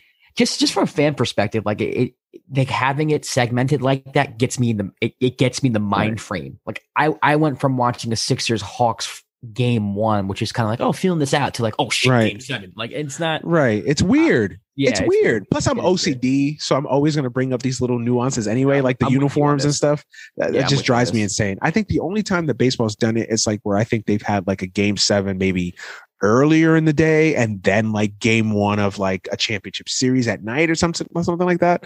And even that's not great, but at least I understand it. That game set, that preceding series and round is first. Right. You can't have game 1 Saturday night, game 1 of another series at 1:00, and then, oh, hey, game 7 of the previous round. It's like, what? Game 7 is supposed to be like the featured game. Like nothing's supposed to happen until that game 7 happens. Right. I don't want to know about the next round until we figure this shit out. Right. There's a finality to game 7. And it just felt like, oh, it's just here. It's like watching an episode of TV and then like stop pausing it and then going to the next episode, watching it and then going back. It doesn't make any sense. Weird. It's weird. That's like stupid. That's like episode 1 of the second season of a show airing at 1:00, but the final season finale of season 1 is airing after it. It's like, literally what? Exactly what? What it is. I one of my pet peeves. I'm sorry. Tangent. So Clippers for sure. This is no more excuses. Thoughts on then I was going to start with the Nets Bucks, but no, let's go to the Hawks, because the Hawks almost had an implosion for the ages earlier in the game. Early in the day, I should say. Sixers. Hawks come out with a much needed game 1 victory. What are your thoughts on the Hawks and the Sixers? What are your thoughts on that series? I mean, if you want to be honest with you, I thought the Sixers were going to beat the hell out of them today. So the fact that the Hawks went up as much as they did, even though they almost blew it, like the fact that they won the game is like, it doesn't matter. A game's a game. You know what I mean? No matter how you get it. This is what I don't get, Manny. And this blows my mind in every sport. There's like, especially, it happens a lot in football, but it happens in basketball too, where it's like, you have two of the best perimeter defenders on your team. You have Ben Simmons, who people say is probably the best defender as a point guard, like on your team. You have Tybal, who's same thing. Yep. Why? This is something that is so obvious that like I can grab the casual basketball fan and they would make this right decision. Why in the world is Danny Green starting on Trae Young? I don't like, to me sometimes, and you see it a lot with like football too, like offensive coordinators that get like really fancy on a 3rd-and-1 play where it's just like, run the they overthink football. They overthink it. But what is it to overthink? You literally have the best defensive point guard on your team. And if you don't want to use him, you have another perimeter player like who could, and I know they're gonna get put in pick and rolls and like it's not just straight up. I get that. But come on, man! Like, what is that has to be assigned? That has to be assignment for the whole game, right? No, I get it. I think the only thing that I can see rationally as the reason why that doesn't happen, as much as you or I would both like it, is like maybe I think coaches fear A, getting in foul trouble, B, that player getting tired or having a situation where, you know, obviously you get caught in pick and roll switching where it becomes an issue. So I think they want to conserve that matchup till late in the game where they feel like it's more of a value than in the first quarter. I don't necessarily agree with that. I think that the first quarter is just as important as the fourth quarter because you set the tone. But there's 2 defenders I just named who I would put before Danny Green. Right. You can switch back and forth. Like you don't have to have Ben on the whole time. You know? Well, and plus Danny Green is still living off his reputation that he had in San Antonio. Yeah, he's not that guy anymore. Defender. He was the team defender last year when he was at the Lakers. Like, like to me, it's just like sometimes these coaches literally like 2 + 2 is 5, and you're paid to be like this, basketball savant. You know what I think it is? I think coaches sometimes they feel like when the obvious answer is so obvious, they talk themselves out of it. It's like, well, if it's so obvious, everybody's going to know. So this is how we show we're really smart. We do the opposite. So that shows you that it's like, no, you're overthinking it. That's what it is. It's overthinking it. It's like, but this is Doc Rivers, who has won an NBA championship, was a game away from winning a second one. Like, and it happens to the best of them, man. It happens to the best of them, man. But that is such an obvious. I get what you're saying, man. But like, this is like the equivalent. I'm saying you're right. I'm just, it boggles my mind. 1 yard line, Super Bowl on the line. We're going to pass the ball. Like, it's Pete Carroll. Like sometimes like coaches just like, oh, we have one of the best running backs in the league who almost just took it in the play before that. Mm-hmm. Like, I will bet my life on Marshawn Lynch getting you a yard 3 straight times. You hand the fucking ball off. Right. Right. What is wrong with you? Like, this is obvious shit. Or you sneak it in with your running quarterback. But hey, when Bill, and also Bill Belichick's not calling a timeout, right? So the time's wasting. You know what I mean? The clock's on your side. One of the worst calls in sports history. But hey, but that's what I'm saying. It's like it's like this stuff is so obvious. It's so obvious. Like how, like I shouldn't.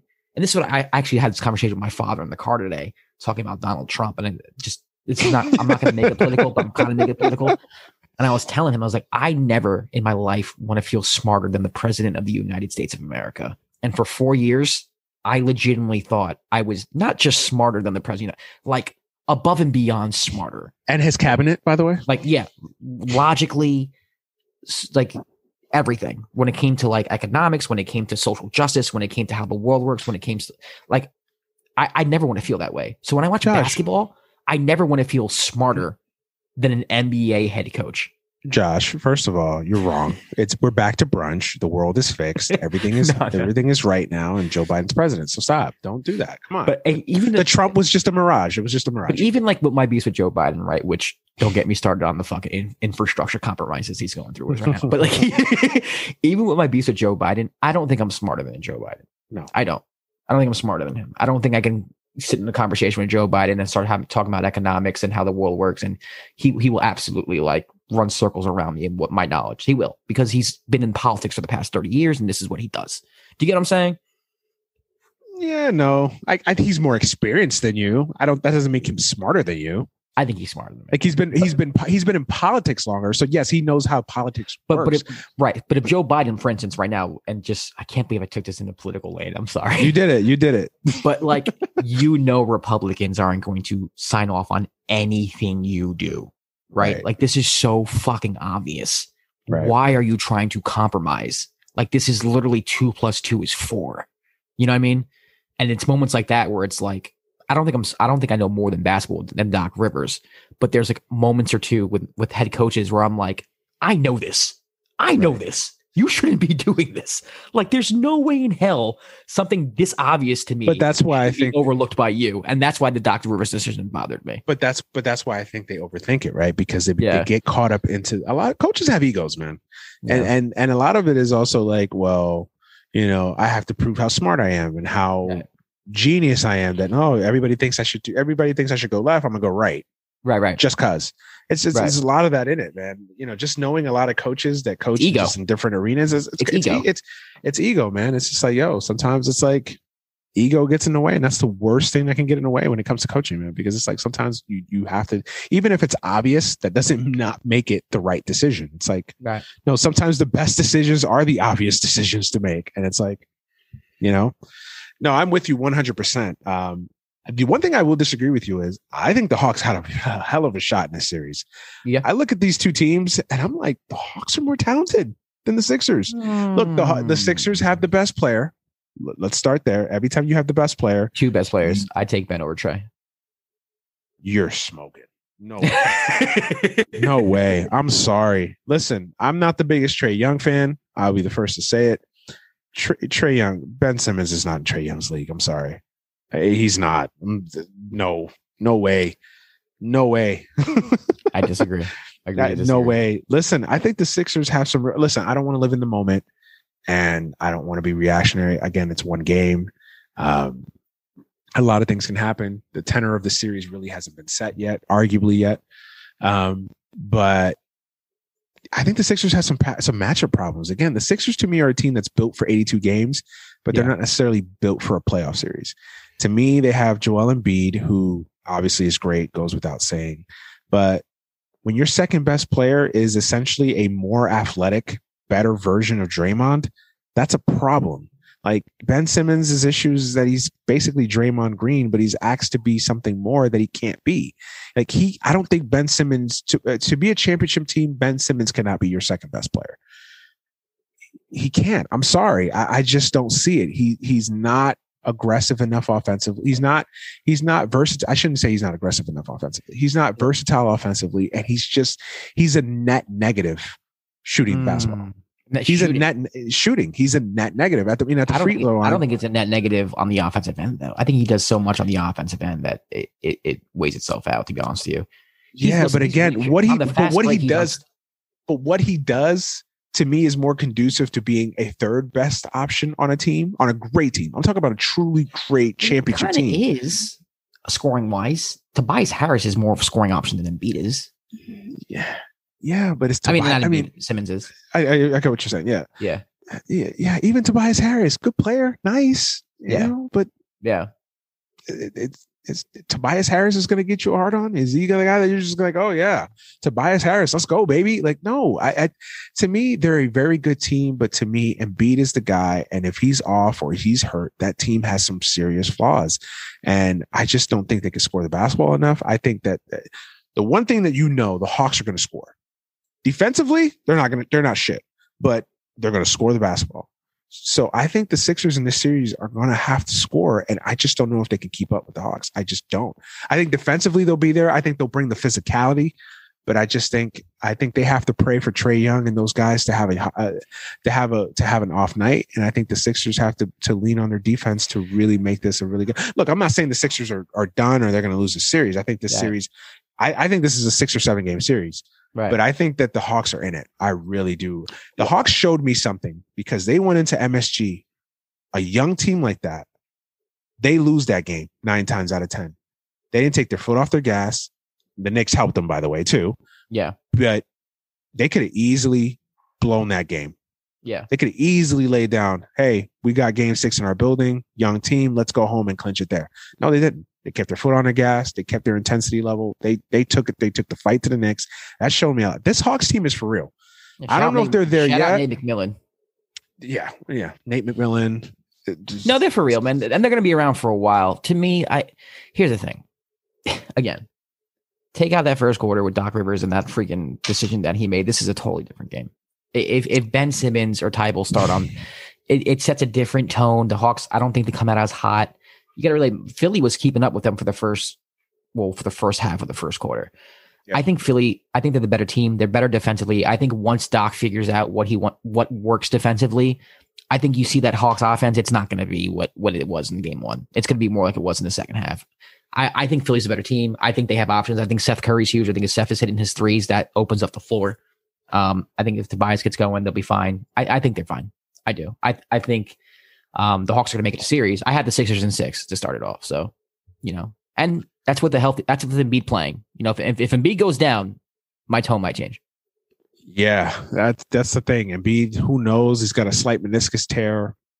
Who the hell knows? Who the hell knows if he's always had it or if it's always been there and it's just that shit is whacked. I had a meniscus tear, man. I played with a meniscus tear, and that it limits your mobility. You did, yep. You same. Yeah, I've had it and an ACL, so I know it very well. Obviously, I don't sit here and try to pretend like I'm some NBA player, but I can imagine that being an issue that compromises you. Look, I got to assume that he's healthy if he's playing, and he did put up 28, 30 points tonight. So I have to assume that he's good enough to play at least in this series. You're right. If he goes in, I think this is a completely different series. Look, I'm not saying the Hawks are going to win. I just think the Hawks are right there. I don't think this is the mismatch. This is a really good series. And again, I look at the roster and I'm like, outside of Embiid, he's Embiid. He's the guy he's the best player on the court. Right. After him, I think the Hawks have an advantage everywhere else. Like, I think Bogey's better. Yeah, I do. I think Bogey's better than everybody else on the Sixers. I think Colin Bogey? Yeah. Tobias is more consistent, but I think Bogey's he's not better than I think I'd take Bogey over. Come on, Manny. Simmons. What does Simmons do well? I don't like Ben Simmons. He does everything well, except shoot the basketball, but he doesn't need to shoot the basketball. He shoots like 50% from the floor. Yeah. Okay, I won't take him over Simmons, but listen, you can convince me Trae over Simmons. You convince me of that. Trae over Simmons. Trae over Simmons for sure, right? So all right, Embiid's the best player, Trae's the second best player. Right. I'll give you Ben Simmons as the third best player. Tobias. After that, Tobias, John Collins. Tobias. Come on, Manny. It's not by much. John Collins, by the way, with the freaking posterizing alley-oop, man. Ooh, John, that kid's scratching the surface of how good he is. Yeah, he is. That's the thing. Like, the upside's on the Hawks. That's what I'm saying. Like, in 2 years, and 2 years from now, they're in the Eastern Conference Finals. Maybe finals for sure. Maybe this year, man. Maybe it's possible. Don't listen. The Sixers. Don't be shocked. Yeah, I wouldn't be shocked if the Sixers blow because that's a typical Sixers things to do. So like, it wouldn't shock me. But I think the Sixers are the better team, and they're better. They're way better defensively. If I'm going to pick one team to get stops at the end of the game, it's going to be the Sixers. Yeah, that's the thing that you have on your side there is that the Sixers are miles better defensively. But I kind of look at this thing as the same. Obviously, it doesn't have the same dynamics as the Knicks series because obviously the Knicks don't have a Joel Embiid.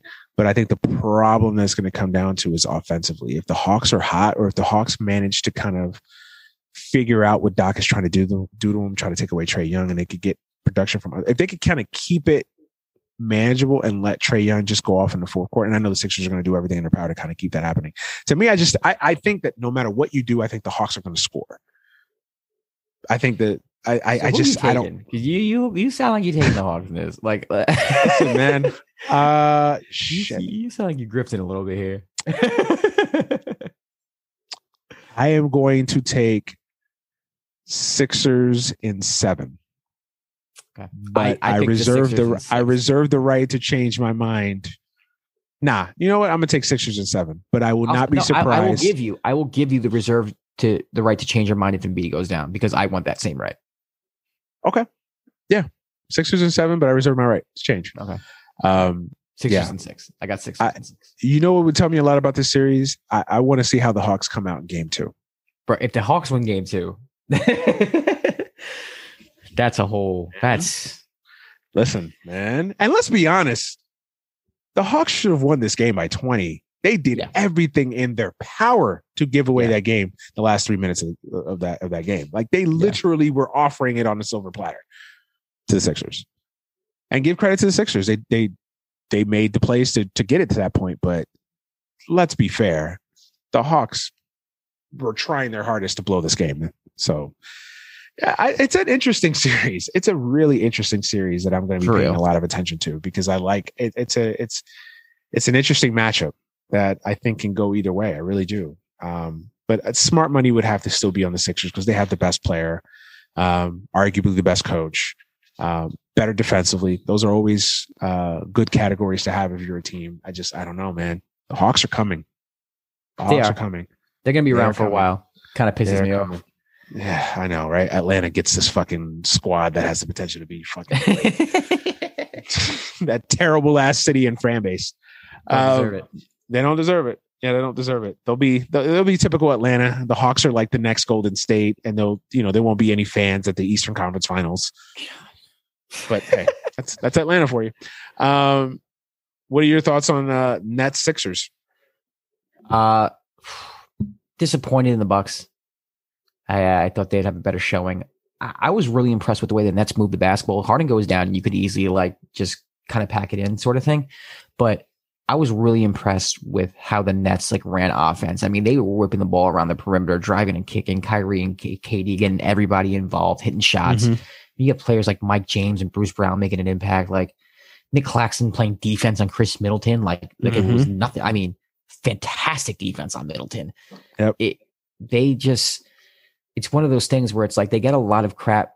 I won't say get a lot of crap, but a big question mark with the Nets is like how they're going to respond defensively. And to me, like they rotated fine. I'm not saying they were like the Lakers or like one of the better defensive teams in the league, but they rotated fine. And when you have players like Nick Claxton and Mike James and Bruce Brown and Blake Griffin with his effort, a lot of defense is effort, Yeah, and you absolutely. have players like, the Kyries are kind of aloof and James Harden's kind of aloof because they're more focused on the offensive side. But when you have when you have KD, who's a plus defender, and then 3 other people who give a fuck and like want to win and are trying and are and their own kind of good defenders, like that makes a big difference. And defensively, man, if they can play like that defensively for the rest of the playoffs, they're winning the championship. I don't see anybody beating them, especially if Harden gets back.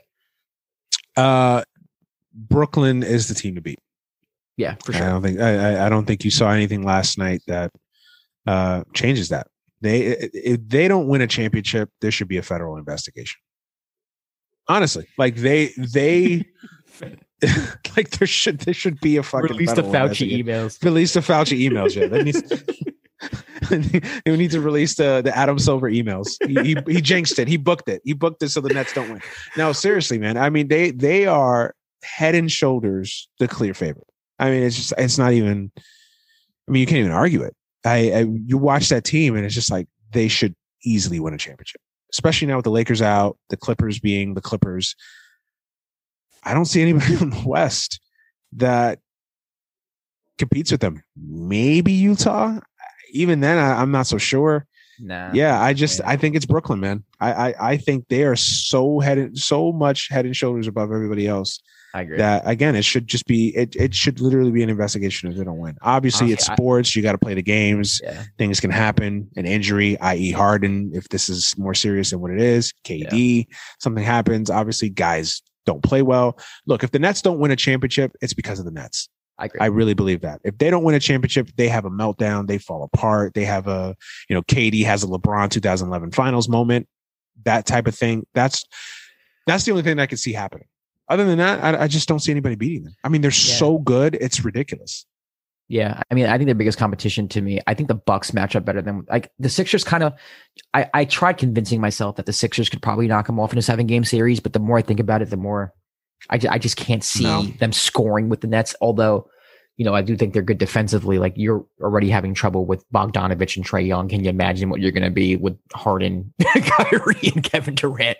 Yeah. I think the Bucks probably with their length, with their size, with their 3-point shooting, probably are the one team you can convince me can knock off the Nets in a 7-game series.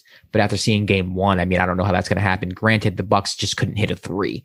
So sometimes you got to take that. They'll shoot better. Shoot better. The Bucks will shoot better. Outside of Brook Lopez, no one gave Giannis anything. Middleton was awful. There was just nothing out of Giannis and Middleton. So you got to figure they're going to play better. They need some answers defensively because the Nets just, I mean, whatever they wanted, they got. What would you do? What would you do? Put your coaching hat on. What would you do? You got to, here's the thing. When you have 2 or 3 superstars, for me, you got to limit everybody else. You can't have Joe Harris going for 20. You know what I mean? You can't have Matt James getting like 14 points. You can't have Bruce Brown getting 12. You can't have Blake Griffin going for 18. I would let Durant and Kyrie kind of get theirs and just limit everybody else, if that makes any sense. That's what I would do personally. Because if you try to get the ball to Kyrie's hands, it's going to go to Durant. You can't double one of these guys because their ball movement's too smooth. Mm-hmm. I would figure out some type of game plan where I just limit everybody else because Durant and Kyrie, they're going to give you buckets. It just is what it is. But I wouldn't give them the 3. Like Budenholzer plays like this laid back, like give him the 3 type. You can't do that with this team. This team's too freaking talented to give him the 3 ball. You got to press up on them. I would put Giannis on KD, and I would put probably Middleton on Kyrie with his size, and everybody else. If you beat me, you beat me. But I got length on both of your best players. Period. I know Middleton on Kyrie sounds like a little bit of overkill, but no, I'm gonna stick you on Kyrie. You shoot over me, or go by me. Yeah, I think that when you have a team like the Nets, where you can make the argument that they have 3 great players. Yeah, I think it's like having a great quarterback in football, where you're playing that quarterback. Like if I'm playing Mahomes, right, and I'm the Browns, I know I need to put up points. I'm not going to beat Patrick Mahomes 17-10. I'm most likely going to have to score 30 points to beat Patrick Mahomes. Like even if Patrick Mahomes struggles, you know that he's good enough to at the very least get you 24 to 28 points on a bad day. And that's the same thing when you're playing against a team like the Nets, where it's like KD and Kyrie and James Harden can all have off nights, and you know that team is still going to at the very least put up 120 points. Right. So I think the Bucks have to score in this series. They have to put their best offensive lineup out there. And I don't know what that line is. They have to hit the three. They have to hit the three. Giannis has to be the second best player on the court. Like, if not the best, he has to be the second best player on the court. And Middleton and Drew have to play exceptionally well. Like, they can't have off nights like they had the night before. So that's a lot of pressure on the Bucks to say, like, yo, we need our three best players to be great every single night. Right. You know what I'm saying? The Nets don't necessarily have to do that. I think the Bucks do. And that's what I think the difference is in this series. You know, I think Giannis will be okay because I don't think the Nets have anybody that can really bother Giannis. You know, you can have KD on him at times, but I don't think that's necessarily an ideal matchup. Not saying that KD can't hold his own. I wouldn't do that. I just think that the Bucks they need Drew Holiday to step up and play well. And it's actually twofold because they need Drew Holiday to not only play well offensively, but they need his defense, especially on Kyrie late in the game. He's the X factor in all this. If he could, I just said put Middleton on Kyrie because of the length, but like Kyrie went off. Like Drew Holiday is supposed to be like, and he is one of the best defenders in this league. That can't happen. No, that can't happen. You can't let Kyrie into the paint to get him to kick it out and move the ball. Like that just can't happen. I mean, and I said this before. I think the reason why the Bucks can beat the Nets, you convinced me that the one team you can convince me is the Bucks, is because defensively, like you can put Giannis on KD, you can put Middleton and Harden, you can put Drew Holiday on Kyrie, or you can switch it up or whatever. Like if there's pick and roll situations, like you can switch certain things. Right. They got to play better defensively, and they have to hit the three. And I just think in game one they didn't do any of that. But it wouldn't surprise me, man, if this goes 6 or 7. It really wouldn't. I don't want to be reactionary off of one game. It was a bad game. So, and plus the Bucks were coming off a layoff too. So that also did probably help as well. I think this is a series where they're going to miss Dante DiVincenzo because I think they're going to miss that other guy that can kind of create his own shot and also can hit the three. I think they're going to miss DiVincenzo in the series a lot.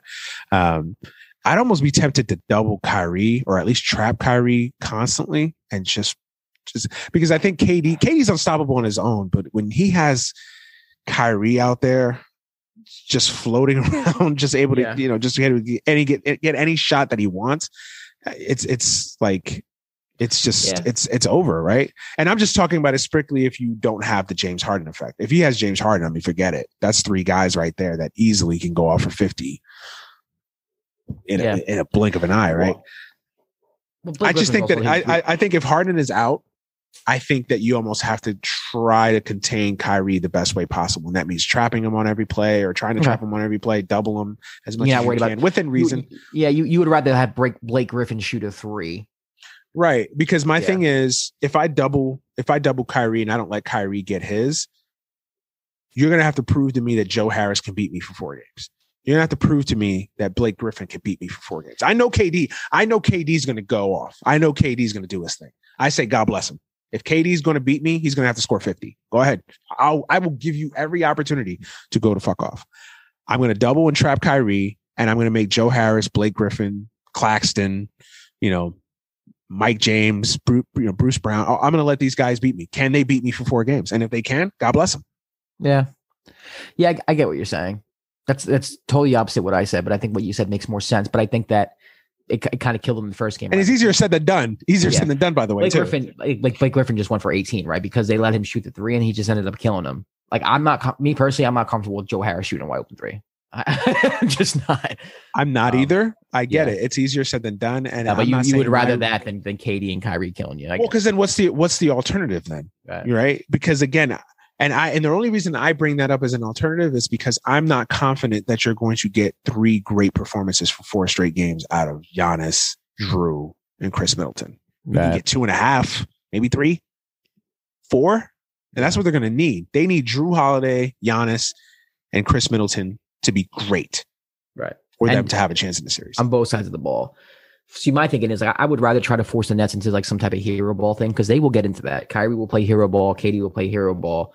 Yeah. So for me, like if you double Kyrie or if you double KD, you're kind of forcing them to move the basketball. And I'm a huge proponent in like if everyone's touching the ball's moving, you have no chance. Like you just don't. Like I would rather have the ball in Kyrie's hands and have him dancing or KD dancing and Joe Harris and Blake Griffin, they're cold all game and they're not contributing to anything. To me, like if you double, you're pretty much forcing ball movement. If that makes any sense. I get what you're saying. No, I agree. I still think ultimately though, I still think you got to score to beat the Nets. You got to score to beat the Nets, and then play clutch defense down in the end to try to beat them. And I just don't know if Milwaukee can do that. Because again, you know, the one thing I will say, the Nets haven't really faced any adversity. I mean, I guess you can count not having Harden in the first couple minutes of the game. They really haven't faced any adversity. I want to see what this team does. You know, the one game they lost in Boston, you know, Boston kind of went off in the second half. That doesn't really count. You know, I want to see them down 5 with a minute left, you know, in a tie chucking up shots. Right. Yeah. Exactly. I want to see that situation, and we may not get it. I don't know, but I want to see them in that situation and see what really happens. Or I actually want to see them where they lose and they're down 0-1 in a series, how they come out, what's the intensity level like, what, you know, I that's a lot to see. You're going to learn a lot about the Nets when they actually face some adversity. Yeah. And, you know, we'll see if they go through it. Learn a lot about Budenholzer too, to see if he's stubborn. Let's see if he does anything. It's a big series for him, man. It's a big series for him. I agree. You know, in a way, I kind of feel like the Bucks have no pressure, but in a way they do, because it's like, if not now, when? It's like, Jesus. Exactly. Right. But, I get the thing that would worry me about the Bucks though, is like, man, those 3 guys have to play great every night. They can't have an off night. And I'm not saying Drew Holiday has to go 40, but I mean, he's got to at least give you 17 to 24 points. And you're right. They do have to score. You're 1000% correct on that. But like, you have too good of a defensive team for them to chop you up the way they did last game. I mean, just absolutely chop them up. You do have to score. You were 1000% about that. They got to hit the 3. They got to play better. But I didn't think the Nets, as good as they are and as talented as they are, like, I didn't expect Blake to go off like that. Like the ancillary pieces did way more than I thought they would. And I'm not sure if that carries into Milwaukee. I think when the series goes back to Milwaukee, you're not going to see those guys make a difference. I agree, and that's what I'm banking on too. Is that I don't think you'll see that type of. I don't think they'll kill their defense like that for 4 straight games. I think their defense will definitely make the adjustments. Hopefully, it is Budenholzer. We'll see. Yeah. I think their defense will play better, but I just think ultimately, even the defense can be better. I still think they need to score. You know, they just need to score, because I trust the Bucks defense more than I do their offense. Yeah, I agree. Yeah. Overall, though, man, I think we have some really interesting matchups in the postseason. I really do. I think this round is going to be very interesting. Like, all this whole small market. No, these are like, I'll tell you what. If we get a Jazz Suns Western Conference Finals, that's going to be fun as hell. I don't care what anybody says. I agree. And you give me a Nets Sixers with everyone healthy, that's going to be fun. That's what I'm hoping for. Listen, when I think the small market thing from a ratings perspective, look, is the housewife in Idaho going to? Does she know who Devin Booker is? No. Does she care about the Suns? No. And those are the people that drive ratings. Those are the casual fans that all sports wants to reel in, right? They want to reel in the casual fan that doesn't pay attention. Those are the guys that drive advertising. Those are the guys. They already have us. We're going to watch it. We're going to watch finals if it's Utah and Milwaukee. You know, is the housewife in Idaho going to watch it? Yeah, no, she's not. Disgusting. You know, is the guy that isn't much of an NBA fan, but he's a football fan? Is he going to watch? Alabama, Utah, right? Yeah. Right? Is he going to watch Utah Bucks? No, he's going to watch Lakers Bucks. Who's Donovan Mitchell? Who's this guy? There's black people in Utah? What? No, man. But yeah, no, I agree with you. I think the Western Conference it's really fun this year. There's some new blood. I think the ultimate theme I think you're seeing this year is that you're starting to see that next generation really kind of take their that's kicking the theme that of this door. Year. That's the theme. That's the theme of this year. Devin Booker, Donovan Mitchell, Ja, Trae Young, obviously Tatum, who else? Trae Young, you said. Yeah. You're seeing that next generation kind of, it's not the same olds with Steph and LeBron and James Harden. And I mean, obviously those guys are still a factor, but you're starting to see that next generation of superstars, the guys that I think will dominate this decade. This might be the first of many matchups between Devin Booker and Donovan Mitchell going forward. This might be and then obviously Luke. Yeah. And then obviously Luka's in that equation. Who knows when Zion makes it to the postseason? We'll see what happens there. I mean, it's fun. You start seeing that next crop, that passing that next the torch, group. baby. Right. Yeah. Right. So that's the theme of this postseason for me. And it's gonna be fun. Really fun matchups all throughout. I think the only one that I'm not like, I'm gonna even say that because I think that's an interesting matchup too. I think the Denver Phoenix matchup is interesting too. I think they're all good. And we didn't even talk about that. What do you got for Phoenix and Denver? I got Phoenix. I just think Denver without Jamal Murray, there's only so far you can go. To me, I'm really disappointed in the Blazers. There's no reason why you have the 3 best guards in the series, and like and to me, I think guards win you. I think guard play wins you, playoff series or games in the playoffs. Your best player, especially in today's NBA. Yeah, there's just, I don't care how bad you are defensively. There's no way Austin Rivers and Monty Morris, who I love, by the way, love Monty Morris. I do too. There's no reason why they should be outplaying CJ McCollum and Norm Powell. And I don't even mean from like a points perspective. I don't care if CJ and Norm had more points. I'm just talking about from like an overall impact of a game. Mm-hmm. It's just I don't know what's up with that team, man. Like, they have too much talent to be as average. I wouldn't say they're average, but as like underwhelming as they are. Slightly above average. There's no. They're average. They're average. They're 60. They're above average. They're above average. They have too much talent. That team has too much talent. That team has too much talent. Their starting lineup's ridiculous. It's ridiculous. That tells me that there's a coaching issue. So Stotts being gone.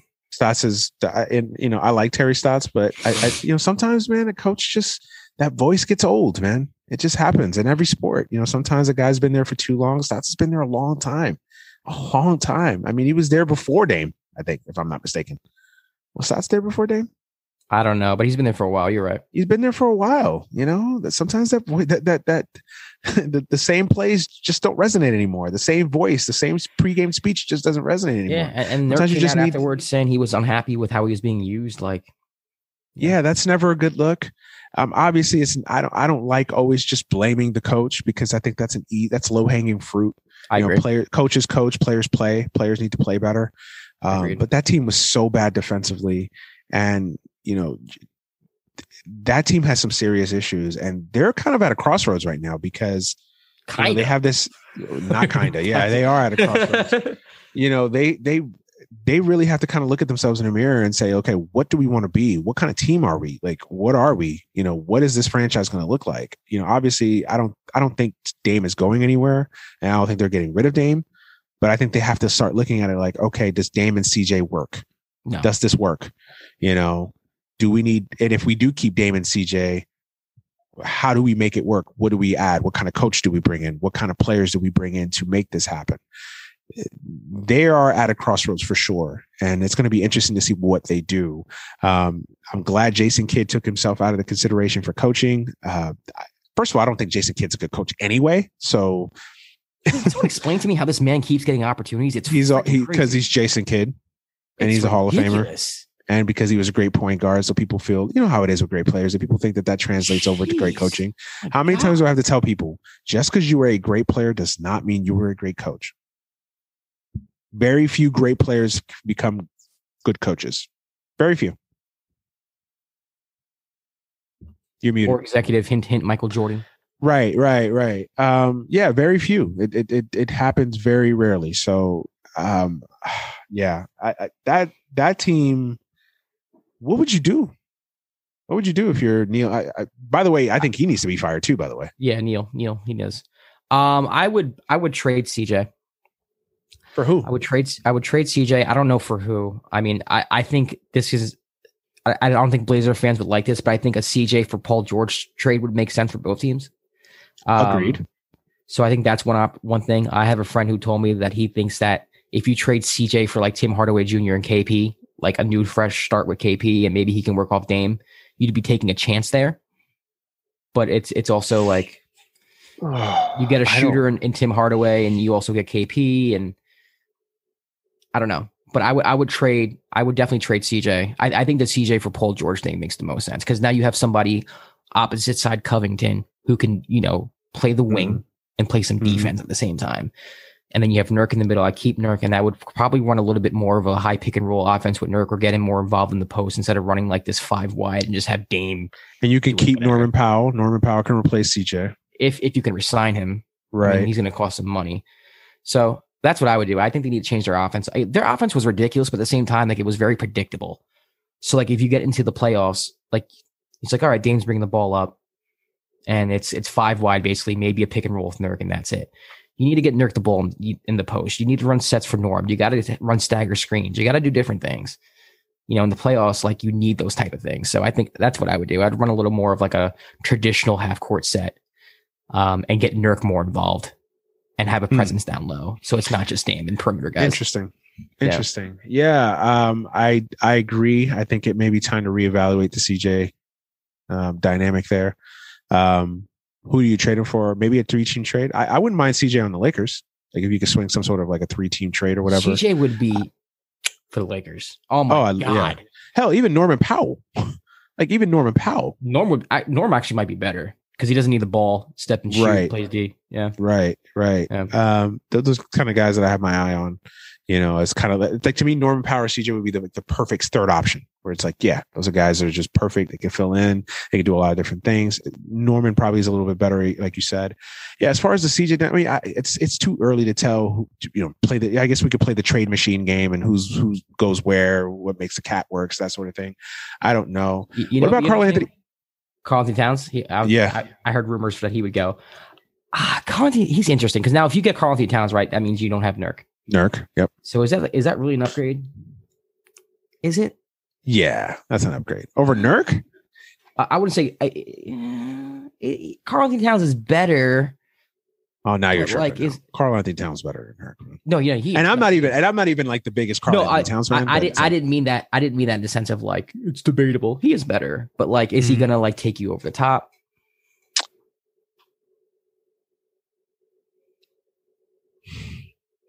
Like, is he the answer? Okay. I don't know. Yeah, because Karl Anthony Towns. See, it's difficult to say because I guess it's what you perceive. Is there a perception of Karl Anthony Towns, right? Do you think Karl Anthony Towns is that player that literally changes the way the team is built and constructed? And he elevates that team. Do I think he elevates Portland? I think he's an upgrade over what they currently have. Does he elevate Portland? No, because I have to see what the other moves that are obviously if you're trading. So you would have to see, okay, what are you trading what are you trading Minnesota to get Karl Anthony Towns? Obviously any deal would have to be Nurk and a player. Honestly, that's all you really need. Nurk and a player. I don't think Karl, like it'd be like Nurk and Simons a couple draft picks, maybe a pick. Maybe. But then of course you have Dame, you have Covington, you have Towns. Does CJ stay in this equation then? No. You're still trading CJ. So then you have to see, okay, what you're getting rid of CJ for. Now, if you get Paul George and you have Dame, Paul George, and Karl Anthony Towns, that's too many guys. You think so? Yeah. Because I think Paul George could play you off the ball. I don't think Paul George doesn't need the ball. I get what you're saying, though. I get what you're saying. Same with Covington. Covington don't need the ball. Just when he's Covington, I actually love the Covington Towns. Yeah. Duo there in the front. If I'm open, I'll shoot it. If not, you don't gotta give me the ball. I just gotta be a threat from the outside. Paul George can play that role. And then when Dame is out, you can have Paul George kind of handle the ball a little bit. I think that would be cool. You know what'd be interesting too? CJ for Julius Randle. Ooh. That would be very interesting. Although I think a lot of people would see that as a downgrade. For the Knicks, I think it'd be great. The only thing that worries me with CJ, he's just terrible defensively. He's always hurt. Yeah. But like to have someone like CJ who can just give the ball to and say, here, go win us a game. Just go score. See, it's weird. CJ's a closer. I don't want to rely 82 games on CJ, but I just want, like, if I could get CJ for like 25 games in a regular season and like a full healthy postseason run, great. CJ as your best player for 82 games, it's a little bit unfair because we've never seen it. So it's kind of like, okay, well, we don't know because we've never seen him in that position. You know, maybe he could be a guy that averages 27 when he's the guy. I don't know. I'll say this: like, if you replace CJ with Julius Randle, I mean, if you put CJ on the Knicks during this Hawks run, I'm not saying they beat the Hawks, but there's no way that it goes 5 in the way it went. It's 7. Yeah, it's sure. It goes 6 or 7. Yeah. CJ wins this one game. He doesn't play the way Julius plays. Right. But I just think that Blazers fans will look at that as kind of a downgrade. It's like, okay, we're trading CJ for a consistent all-star, at least borderline all-star for... But someone who can like bang into the interior. Julius is a good defender. Julius can play D. Right. I like the Julius matchup, especially if you're telling me I'm keeping Covington too. I like Julius and Covington a lot, although it's kind of you're starting to get a little redundant because then you're sitting in a situation where you don't really have. Well, are you getting Nurk? You said you're keeping Nurk in that situation, yeah. Or you can get rid of him, but like he doesn't clash with Nurk because Julius. No, he doesn't. But he clashes with Covington, kind of though. Kind of, yeah. Because Julius is not necessarily a wing, but Covington can just chill on the 3-point line. True. But he's not really a 3, and Covington isn't really a 3, so it just kind of gets a little weird. I just think Julius might need the ball in his hands a little too much for Dame. True. So that's what it is. To me, Dame it'd be interesting. Yeah. It gives the Blazers another look though out of offense though, because like I said, I think their offense became too predictable. Like at times you can put the ball in Julius's hands and run a point forward type thing. True. So I think it makes them more diverse offensively, and I think that defensively it makes them better too on the interior, which they got beat up in by big men all season. So I think they have different options. Ideally, it's Paul George or Cat. Yeah, I agree. Paul George and Cat would be an absolute home run for Blazers. Oh yeah, that'd be a home run. I just don't know if they can swing both, but if they could, man, that'd be crazy. That's a solid team. Yeah, that's a really good team. That's a really good team. So yeah, we'd have to definitely see. I mean, it's too early. We're still in the playoffs. We'll have plenty of time to play the summer games with who's going where and musical chairs and all that good stuff. And then it depends on the coaches too, because if you hire like who would you hire as a coach? That's a good question. I don't know. To me, I think you need to figure out what type of team you want to run. If you want to go more defensively, like you got to get a more defensive minded coach. If you want to just run and gun all day, get Mike D'Antoni. It just depends on what you want to do. Man, give me a name. Got to give me a name. Gun Jeff to your head. Jeff Water Van gun to your head. Sorry, water gun to your head. we have gun control on this show. Jeff Van Gundy. No, there's a guy in their system, Vanderpool, I think his name is. Yeah. They seem to like. I don't know anything about him though. I don't know anything about him either. Yeah. Juwan Howard. Oh, I like that. Does he want to be in the pros? I don't know if he's ready to leave Michigan right now. I feel like he's like the next Coach K of college basketball. If he's I feel like he's the next kind of like Jim Harbaugh type, where I think he's going to do well in college and then he's going to go to the NBA. Somebody's going to throw him a bag. He's going to do really well if you let him just kind of do his thing. I don't know. I would call Juwan Howard and be like, "Yo, how much would it cost?" There really isn't like a coaching pool out there where it's like, oh. It's not like in football or even in baseball where every year you kind of have a pool. In the NBA, it's kind of like every year is kind of, it's kind of crazy. These guys just come up. If I'm being completely honest with you, Terry Stotts is probably the most desirable name right now. The guy they let go. Yeah, I can see Terry Stotts getting another job somewhere, especially for a young team. Yeah. Probably goes to Orlando.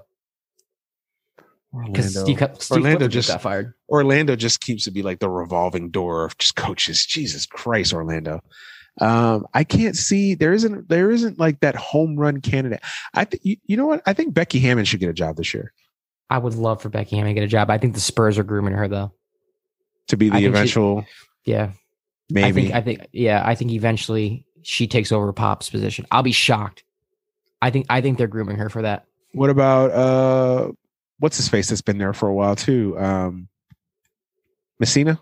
What's his name? Yeah, but I don't know. It's I have no evidence to support what I'm saying. It's just a feeling. I'm surprised he hasn't gotten more feelers too. Messina? I'm surprised. Like, if you come from the Popovich tree, you should be on demand. Yeah. Almost like similar to the Belichick tree, right? Right. What about some of these college coaches too, like Musselman and I'm surprised Musselman hasn't gotten more calls about going in. Young guy, has NBA roots. I could see somebody chasing after Musselman, maybe. Like you said, there isn't really that one guy. The NBA seems to be like the league of retreads. Even Lloyd Pierce is a guy that's been considered for. Now Lloyd, the way it's not fair. He didn't really have a lot to work with when he was there. Have the whole team, but right. But for as much as like Nate McMillan succeeded, like that does not look good on you.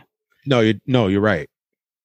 It does not at all. So, and hell, even Mike D'Antoni, like the guy that just has more lives than a cat. Like, hey, listen, I mean, he's arguably coaching the best team in basketball right now.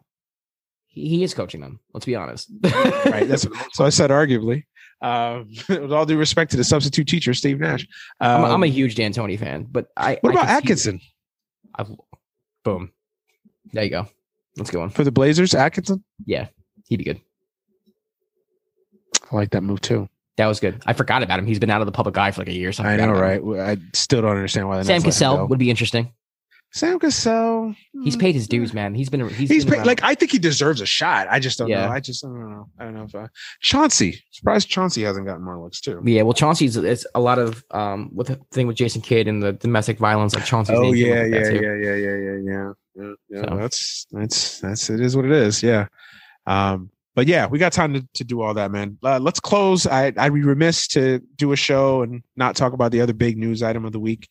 Coach K, man, hanging it up after 40 plus years. How do you feel at the helm? I mean, it's we knew this day was coming. It's like, you know what, I looked at it. It's like your grandparents. It's like, you know, that day is coming when they're not going to be there anymore. And it's like, you know, you just prepare yourself like, right. You know, one day it's coming, you know, you're not going to be there forever. You know, like, you knew it was coming, right? Like Coach K's been there for so long. He's in his 70s. It's crazy because in a lot of ways he just feels ageless. He's in his 70s?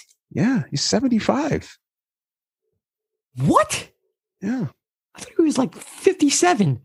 Oh, you're tripping. Nah, he's 70. I am tripping. He looks young. He's been there. Yeah, he looks good for his age. And he said he went out of his way to say that, like, this isn't health related.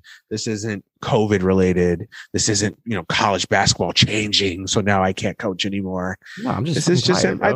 He's 75, man. And over the last couple of years, he's missed some time. You know, Coach K always had an issue with his back and stuff like that.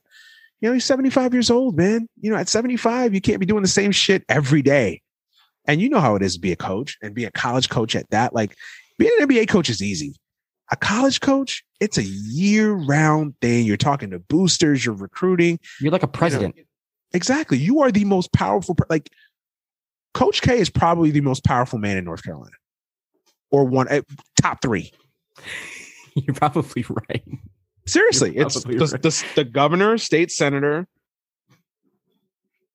Coach K, and whoever coaches UNC. Probably the most powerful people in the state. Like, that's funny. You know, it's like, and that's how it is when you're a college coach. Like Nick Saban is probably the most important, powerful man in Alabama, without a doubt. Like, he could run for Senate right now and win in a landslide. 1,000%. And same with Coach K. And that's what it is in that area, in that region. And when you're a college coach, like, you're revered. You don't have that in the NBA. So, you know, he's 75 years old. He wants to do something different. You know, you can't knock the guy. Look, it was coming. It was time. It was coming. I don't think any Duke fan is surprised or shocked. We knew that day would come eventually. We just didn't know when. I thought Coach K had at least another 2-3 years, maybe.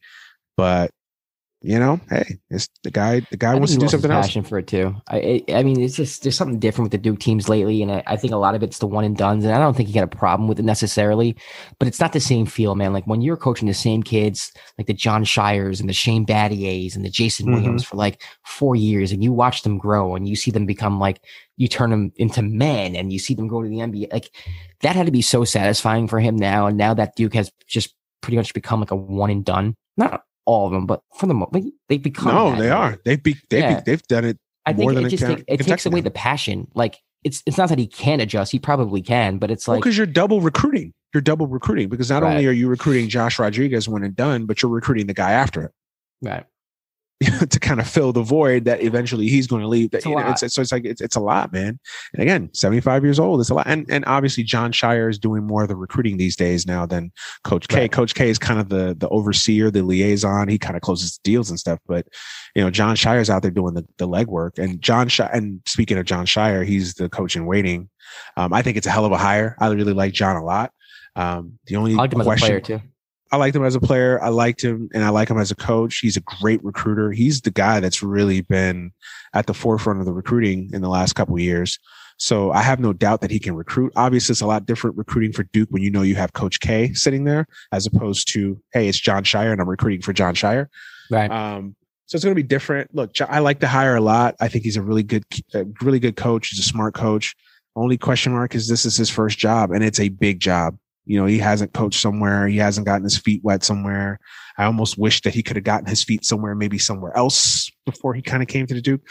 But that's the one knock I guess you can have on K is that a lot of his assistants haven't done well outside of the Duke bubble. The only one that's had a modicum, well, Quinn Snyder doesn't count. He's coaching the NBA.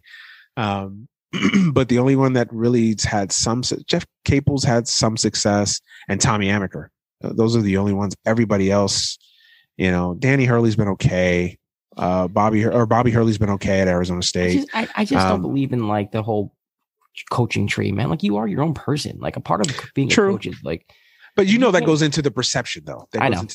You know, like well, we can't hire Jeff Capel because he's been a failure everywhere else. Like you know that goes into perception, whether it's fair or unfair. That goes into it. Matt Patricia, like with the Lions, like it's like, oh, just because you coach for Belichick don't mean shit. Like, you're not totally different. Yeah, you're not him. But I think teams get trapped in that. It's like, oh, well, he's Belichick, so he should be that guy. Right. And sometimes it isn't. It doesn't always work that way. So, yeah. Yeah, it's bittersweet. You know, it's like he's been there my whole life. Like I've been a Duke fan my whole life, and it's been Coach K. He's been the one constant, and he's not going to be there anymore. So it's going to be weird. It's going to be crazy. Man, that is weird. He's the best college basketball coach of all time. Yeah. You know, when you take into effect the fact that you're coaching he's coached he's coached in the 70s, 80s, 90s, 2000s, 2010s, now to 2020s. And he's dealt with different eras of college basketball, and he's had success in every era. You know, he's the best coach of all time. He's had success in the one and done era. He was like a powerhouse before he got there either. Like, no, he made that program. Yeah. He made that program. So yeah, it's going to be a huge hole to fill when he's gone. I don't want to make it sound like it's going to be a seamless transition. And replacing a guy of that stature is never easy. It's never easy. Ask any great legendary coach that's retired. I do like their plan though. Yeah, having Shire, someone who went to Duke, who's an understudy, like it seems like a very seamless process. It doesn't seem like it's going to be like too difficult. Right. And if Shire doesn't work out, which I don't think it will not work out, but if it doesn't work out, I think they'll give him good 2-3 years. I think they'll give him about 3 years. 3-4. And if it doesn't work out, Quinn Snyder's always out there. Who knows what Quinn Snyder does in 3-4 years? Maybe Utah gets stale. Who knows? That specter of Quinn Snyder being out there is always there. Brad Stevens is a guy that Duke fans have had. Brad Stevens would be a home run at Duke. Oh my God! God, yeah. Yeah. So you could always replace it. Duke is Duke. Duke is a marquee. Duke is a brand now. You know, so I don't have a problem with it. Duke's not going to fall off the face of the earth now that Coach K left. It'll be an adjustment. It'll take some time, but Duke's not going to fall off the map. When Duke comes knocking at your door, kids are listening. It's Duke. Right. They're not going anywhere. So, right. Yeah. So that's what I feel about it, man. I'm not sad. I mean, I am sad, but it's not like it's heartbreak or devastation. You knew this day was coming. So now it's just about celebrating Coach K's legacy, what he did for the program, what he did for college basketball, and going out this year on top. Like we have the best recruiting class in the country. We have Paolo Banchero coming in, who's projected to be the number 1 pick, or one of the top 2 or 3 picks, along with Chet and Imani Bates or whatever. So, you know, it's go time. Got to go out there, win a national championship, go out on top, and see what happens, man. You win for Coach K. That's the fairy tale ending that I think all of us are waiting for. So. Yeah, that's where I stand on it, man. It's a celebration of Coach K, man, and he's earned the right. He's earned it. And Duke haters are always going to be like, "Oh, it's typical Coach K. He's going to have a farewell." No, he's doing it the right way. No, but he's doing it the right way. He's doing it it's like a year in advance. Yeah, he's doing it a year in advance because of recruiting. Right now, recruits for the class of 2022, 2023, and beyond know, okay, Coach K is not going to be here. Is Jon Scheyer, and Coach K is not going anywhere either. It's not like Coach K is going to go to a golf course and like say, fuck Duke. Like, no, he's basically going to be like a CEO of Duke now. Like he says it, like we're still going to be involved in the program. Coach K is still going to go out and close a big deal if he has to. Like that's a hell of an ace in the hole to have if you're Jon Scheyer. It's like, yo, I got Coach K. Yo, Coach, I'm trying to close this deal with, Josh Rodriguez, top prospect in the nation, LBJ Jr. or Bronny, like, yo, Coach K, come to the crib. Like, he's still going to be able to do that. So, yeah, it's it was a time that was going to come eventually. But, I think as a Duke fan, you never kind of think it's going to happen until it happens, and it's happened. So yeah, we're going to see what comes of this season, man. It's been a hell of a ride.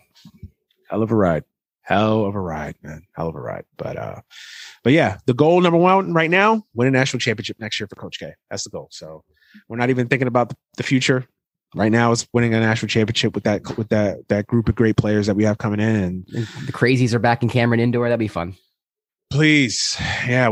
I think that college sports was really affected by the lack of fans last year. College sports sucked.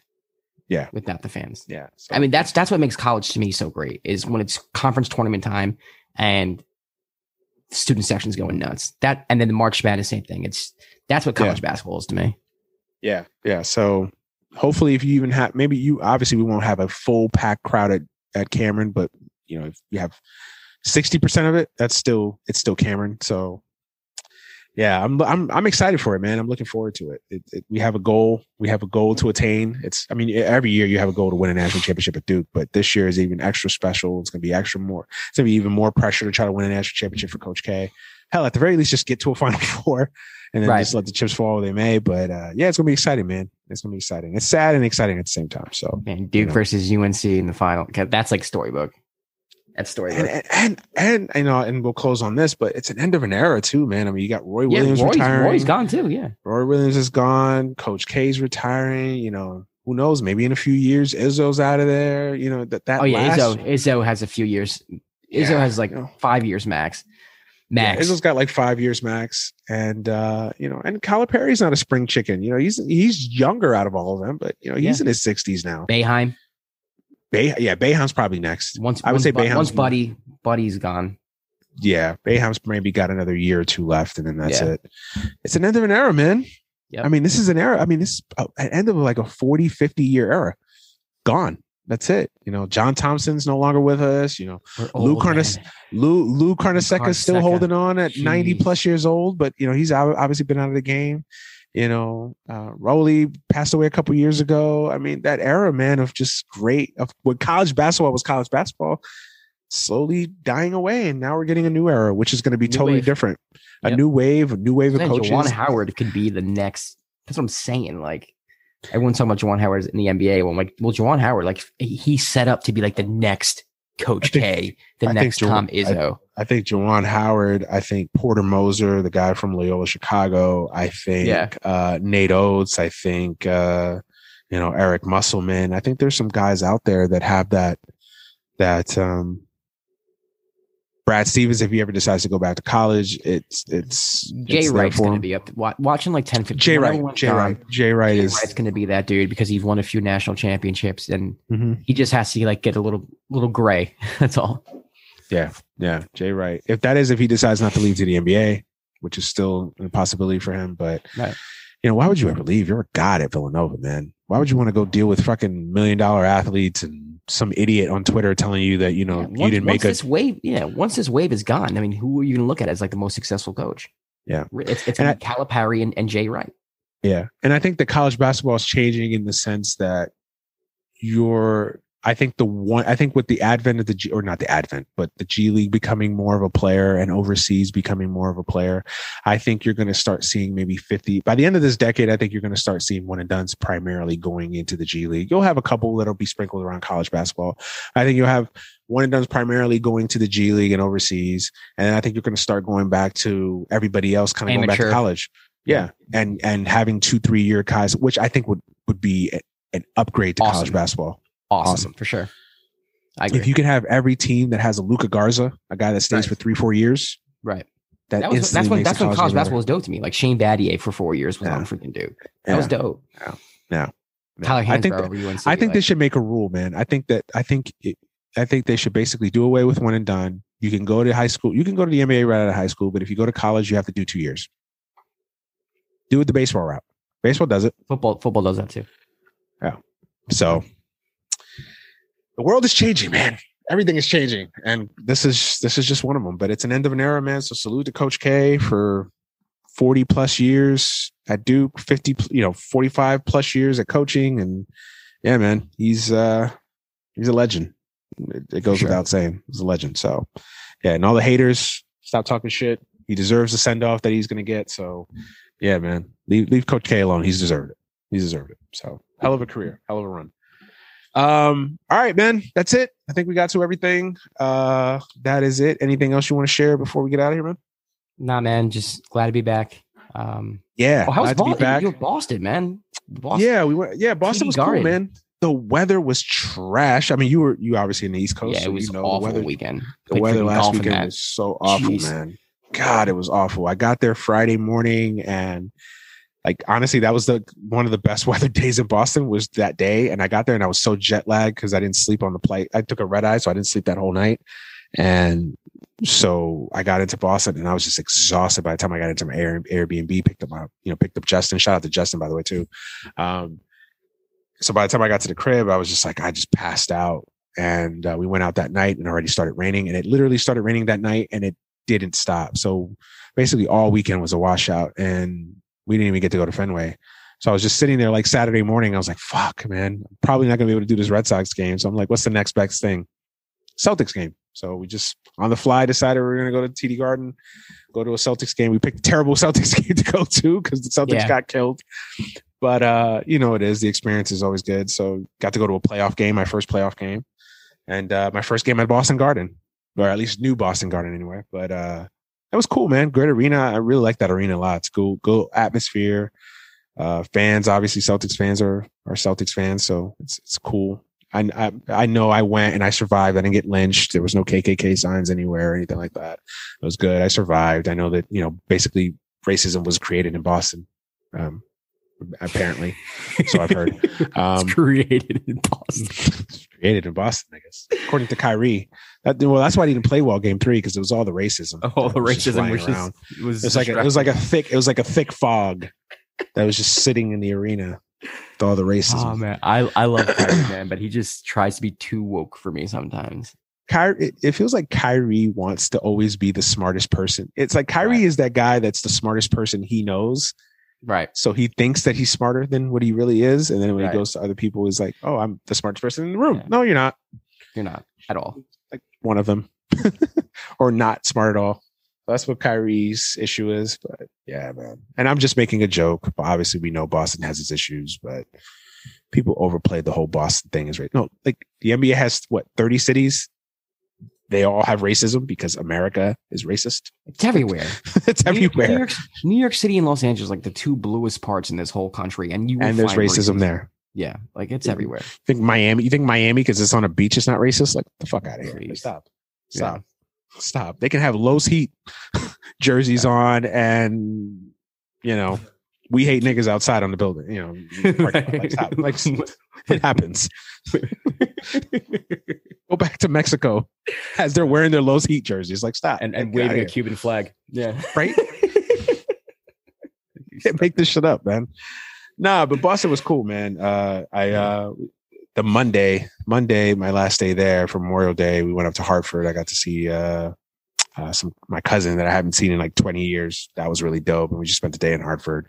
Hartford's a nice little town. First time being there. Hartford's a nice little city. Like it a lot. It was cool, man. You know, honestly, it was a chill weekend, man. Mental health break.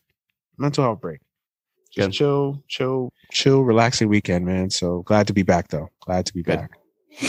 So, all right, man. We're going to get up out of here. As always, thank you guys for listening and supporting the show. Without you guys, obviously, there is no podcast. So thank you for supporting. As always, if you want to listen and support to the show, you can find us on every podcast platform. Make sure you go follow us on Twitter. You can follow me on Twitter and the show on Twitter. You can follow the show on Twitter at AGS Pod, on Instagram, AGS Podcast, Facebook, Any Given Sunday. You can follow me on Twitter at DManuel Brown, Instagram, DManuel Brown, and Facebook, Manuel Brown, and of course, Snapchat, MannyBro15. Josh, you want to tell everybody where to find you, where they can find the Dime, and everything else you got going on? You can follow the Dime at the Dime NBA on Twitter and Instagram. If you want to listen to the podcast, it's an NBA podcast that drops weekly. Just search the Dime with Josh Rodriguez on your podcast app. just got signed with Ball is Life. They're going to be releasing their podcast network pretty soon. I know they just released the podcast Let's Get Technical with Rasheed Wallace and Bonzi Wells, which is basically the headliner for the network. So I guess once they get all their ducks in a row and they'll start promoting my stuff. But until then, you can just type in the Dime with Josh Rodriguez and you'll find it. And if you want to follow me personally, I'm at Josh_Rodriguez_. Yes, sir. Yes, sir. Go also make sure you go check out some stuff I got coming out soon on MLBBro.com. Also go check out the Baseball Pod. I love baseball. Go make sure you go check out Dead End Sports. I'm on there. Some of the times when my schedule permits, I'm on there throughout the week. But yeah, man, make sure you go check out all the shows on Dead End Podcast Network as well. So yeah, man, we're going to get up out of here. We're done talking. The show will be up here in the morning. Like I said, as always, thank you guys for listening, for supporting, and for making this show possible. For Josh Rodriguez, I am Manny Brown. We are out of here. Peace.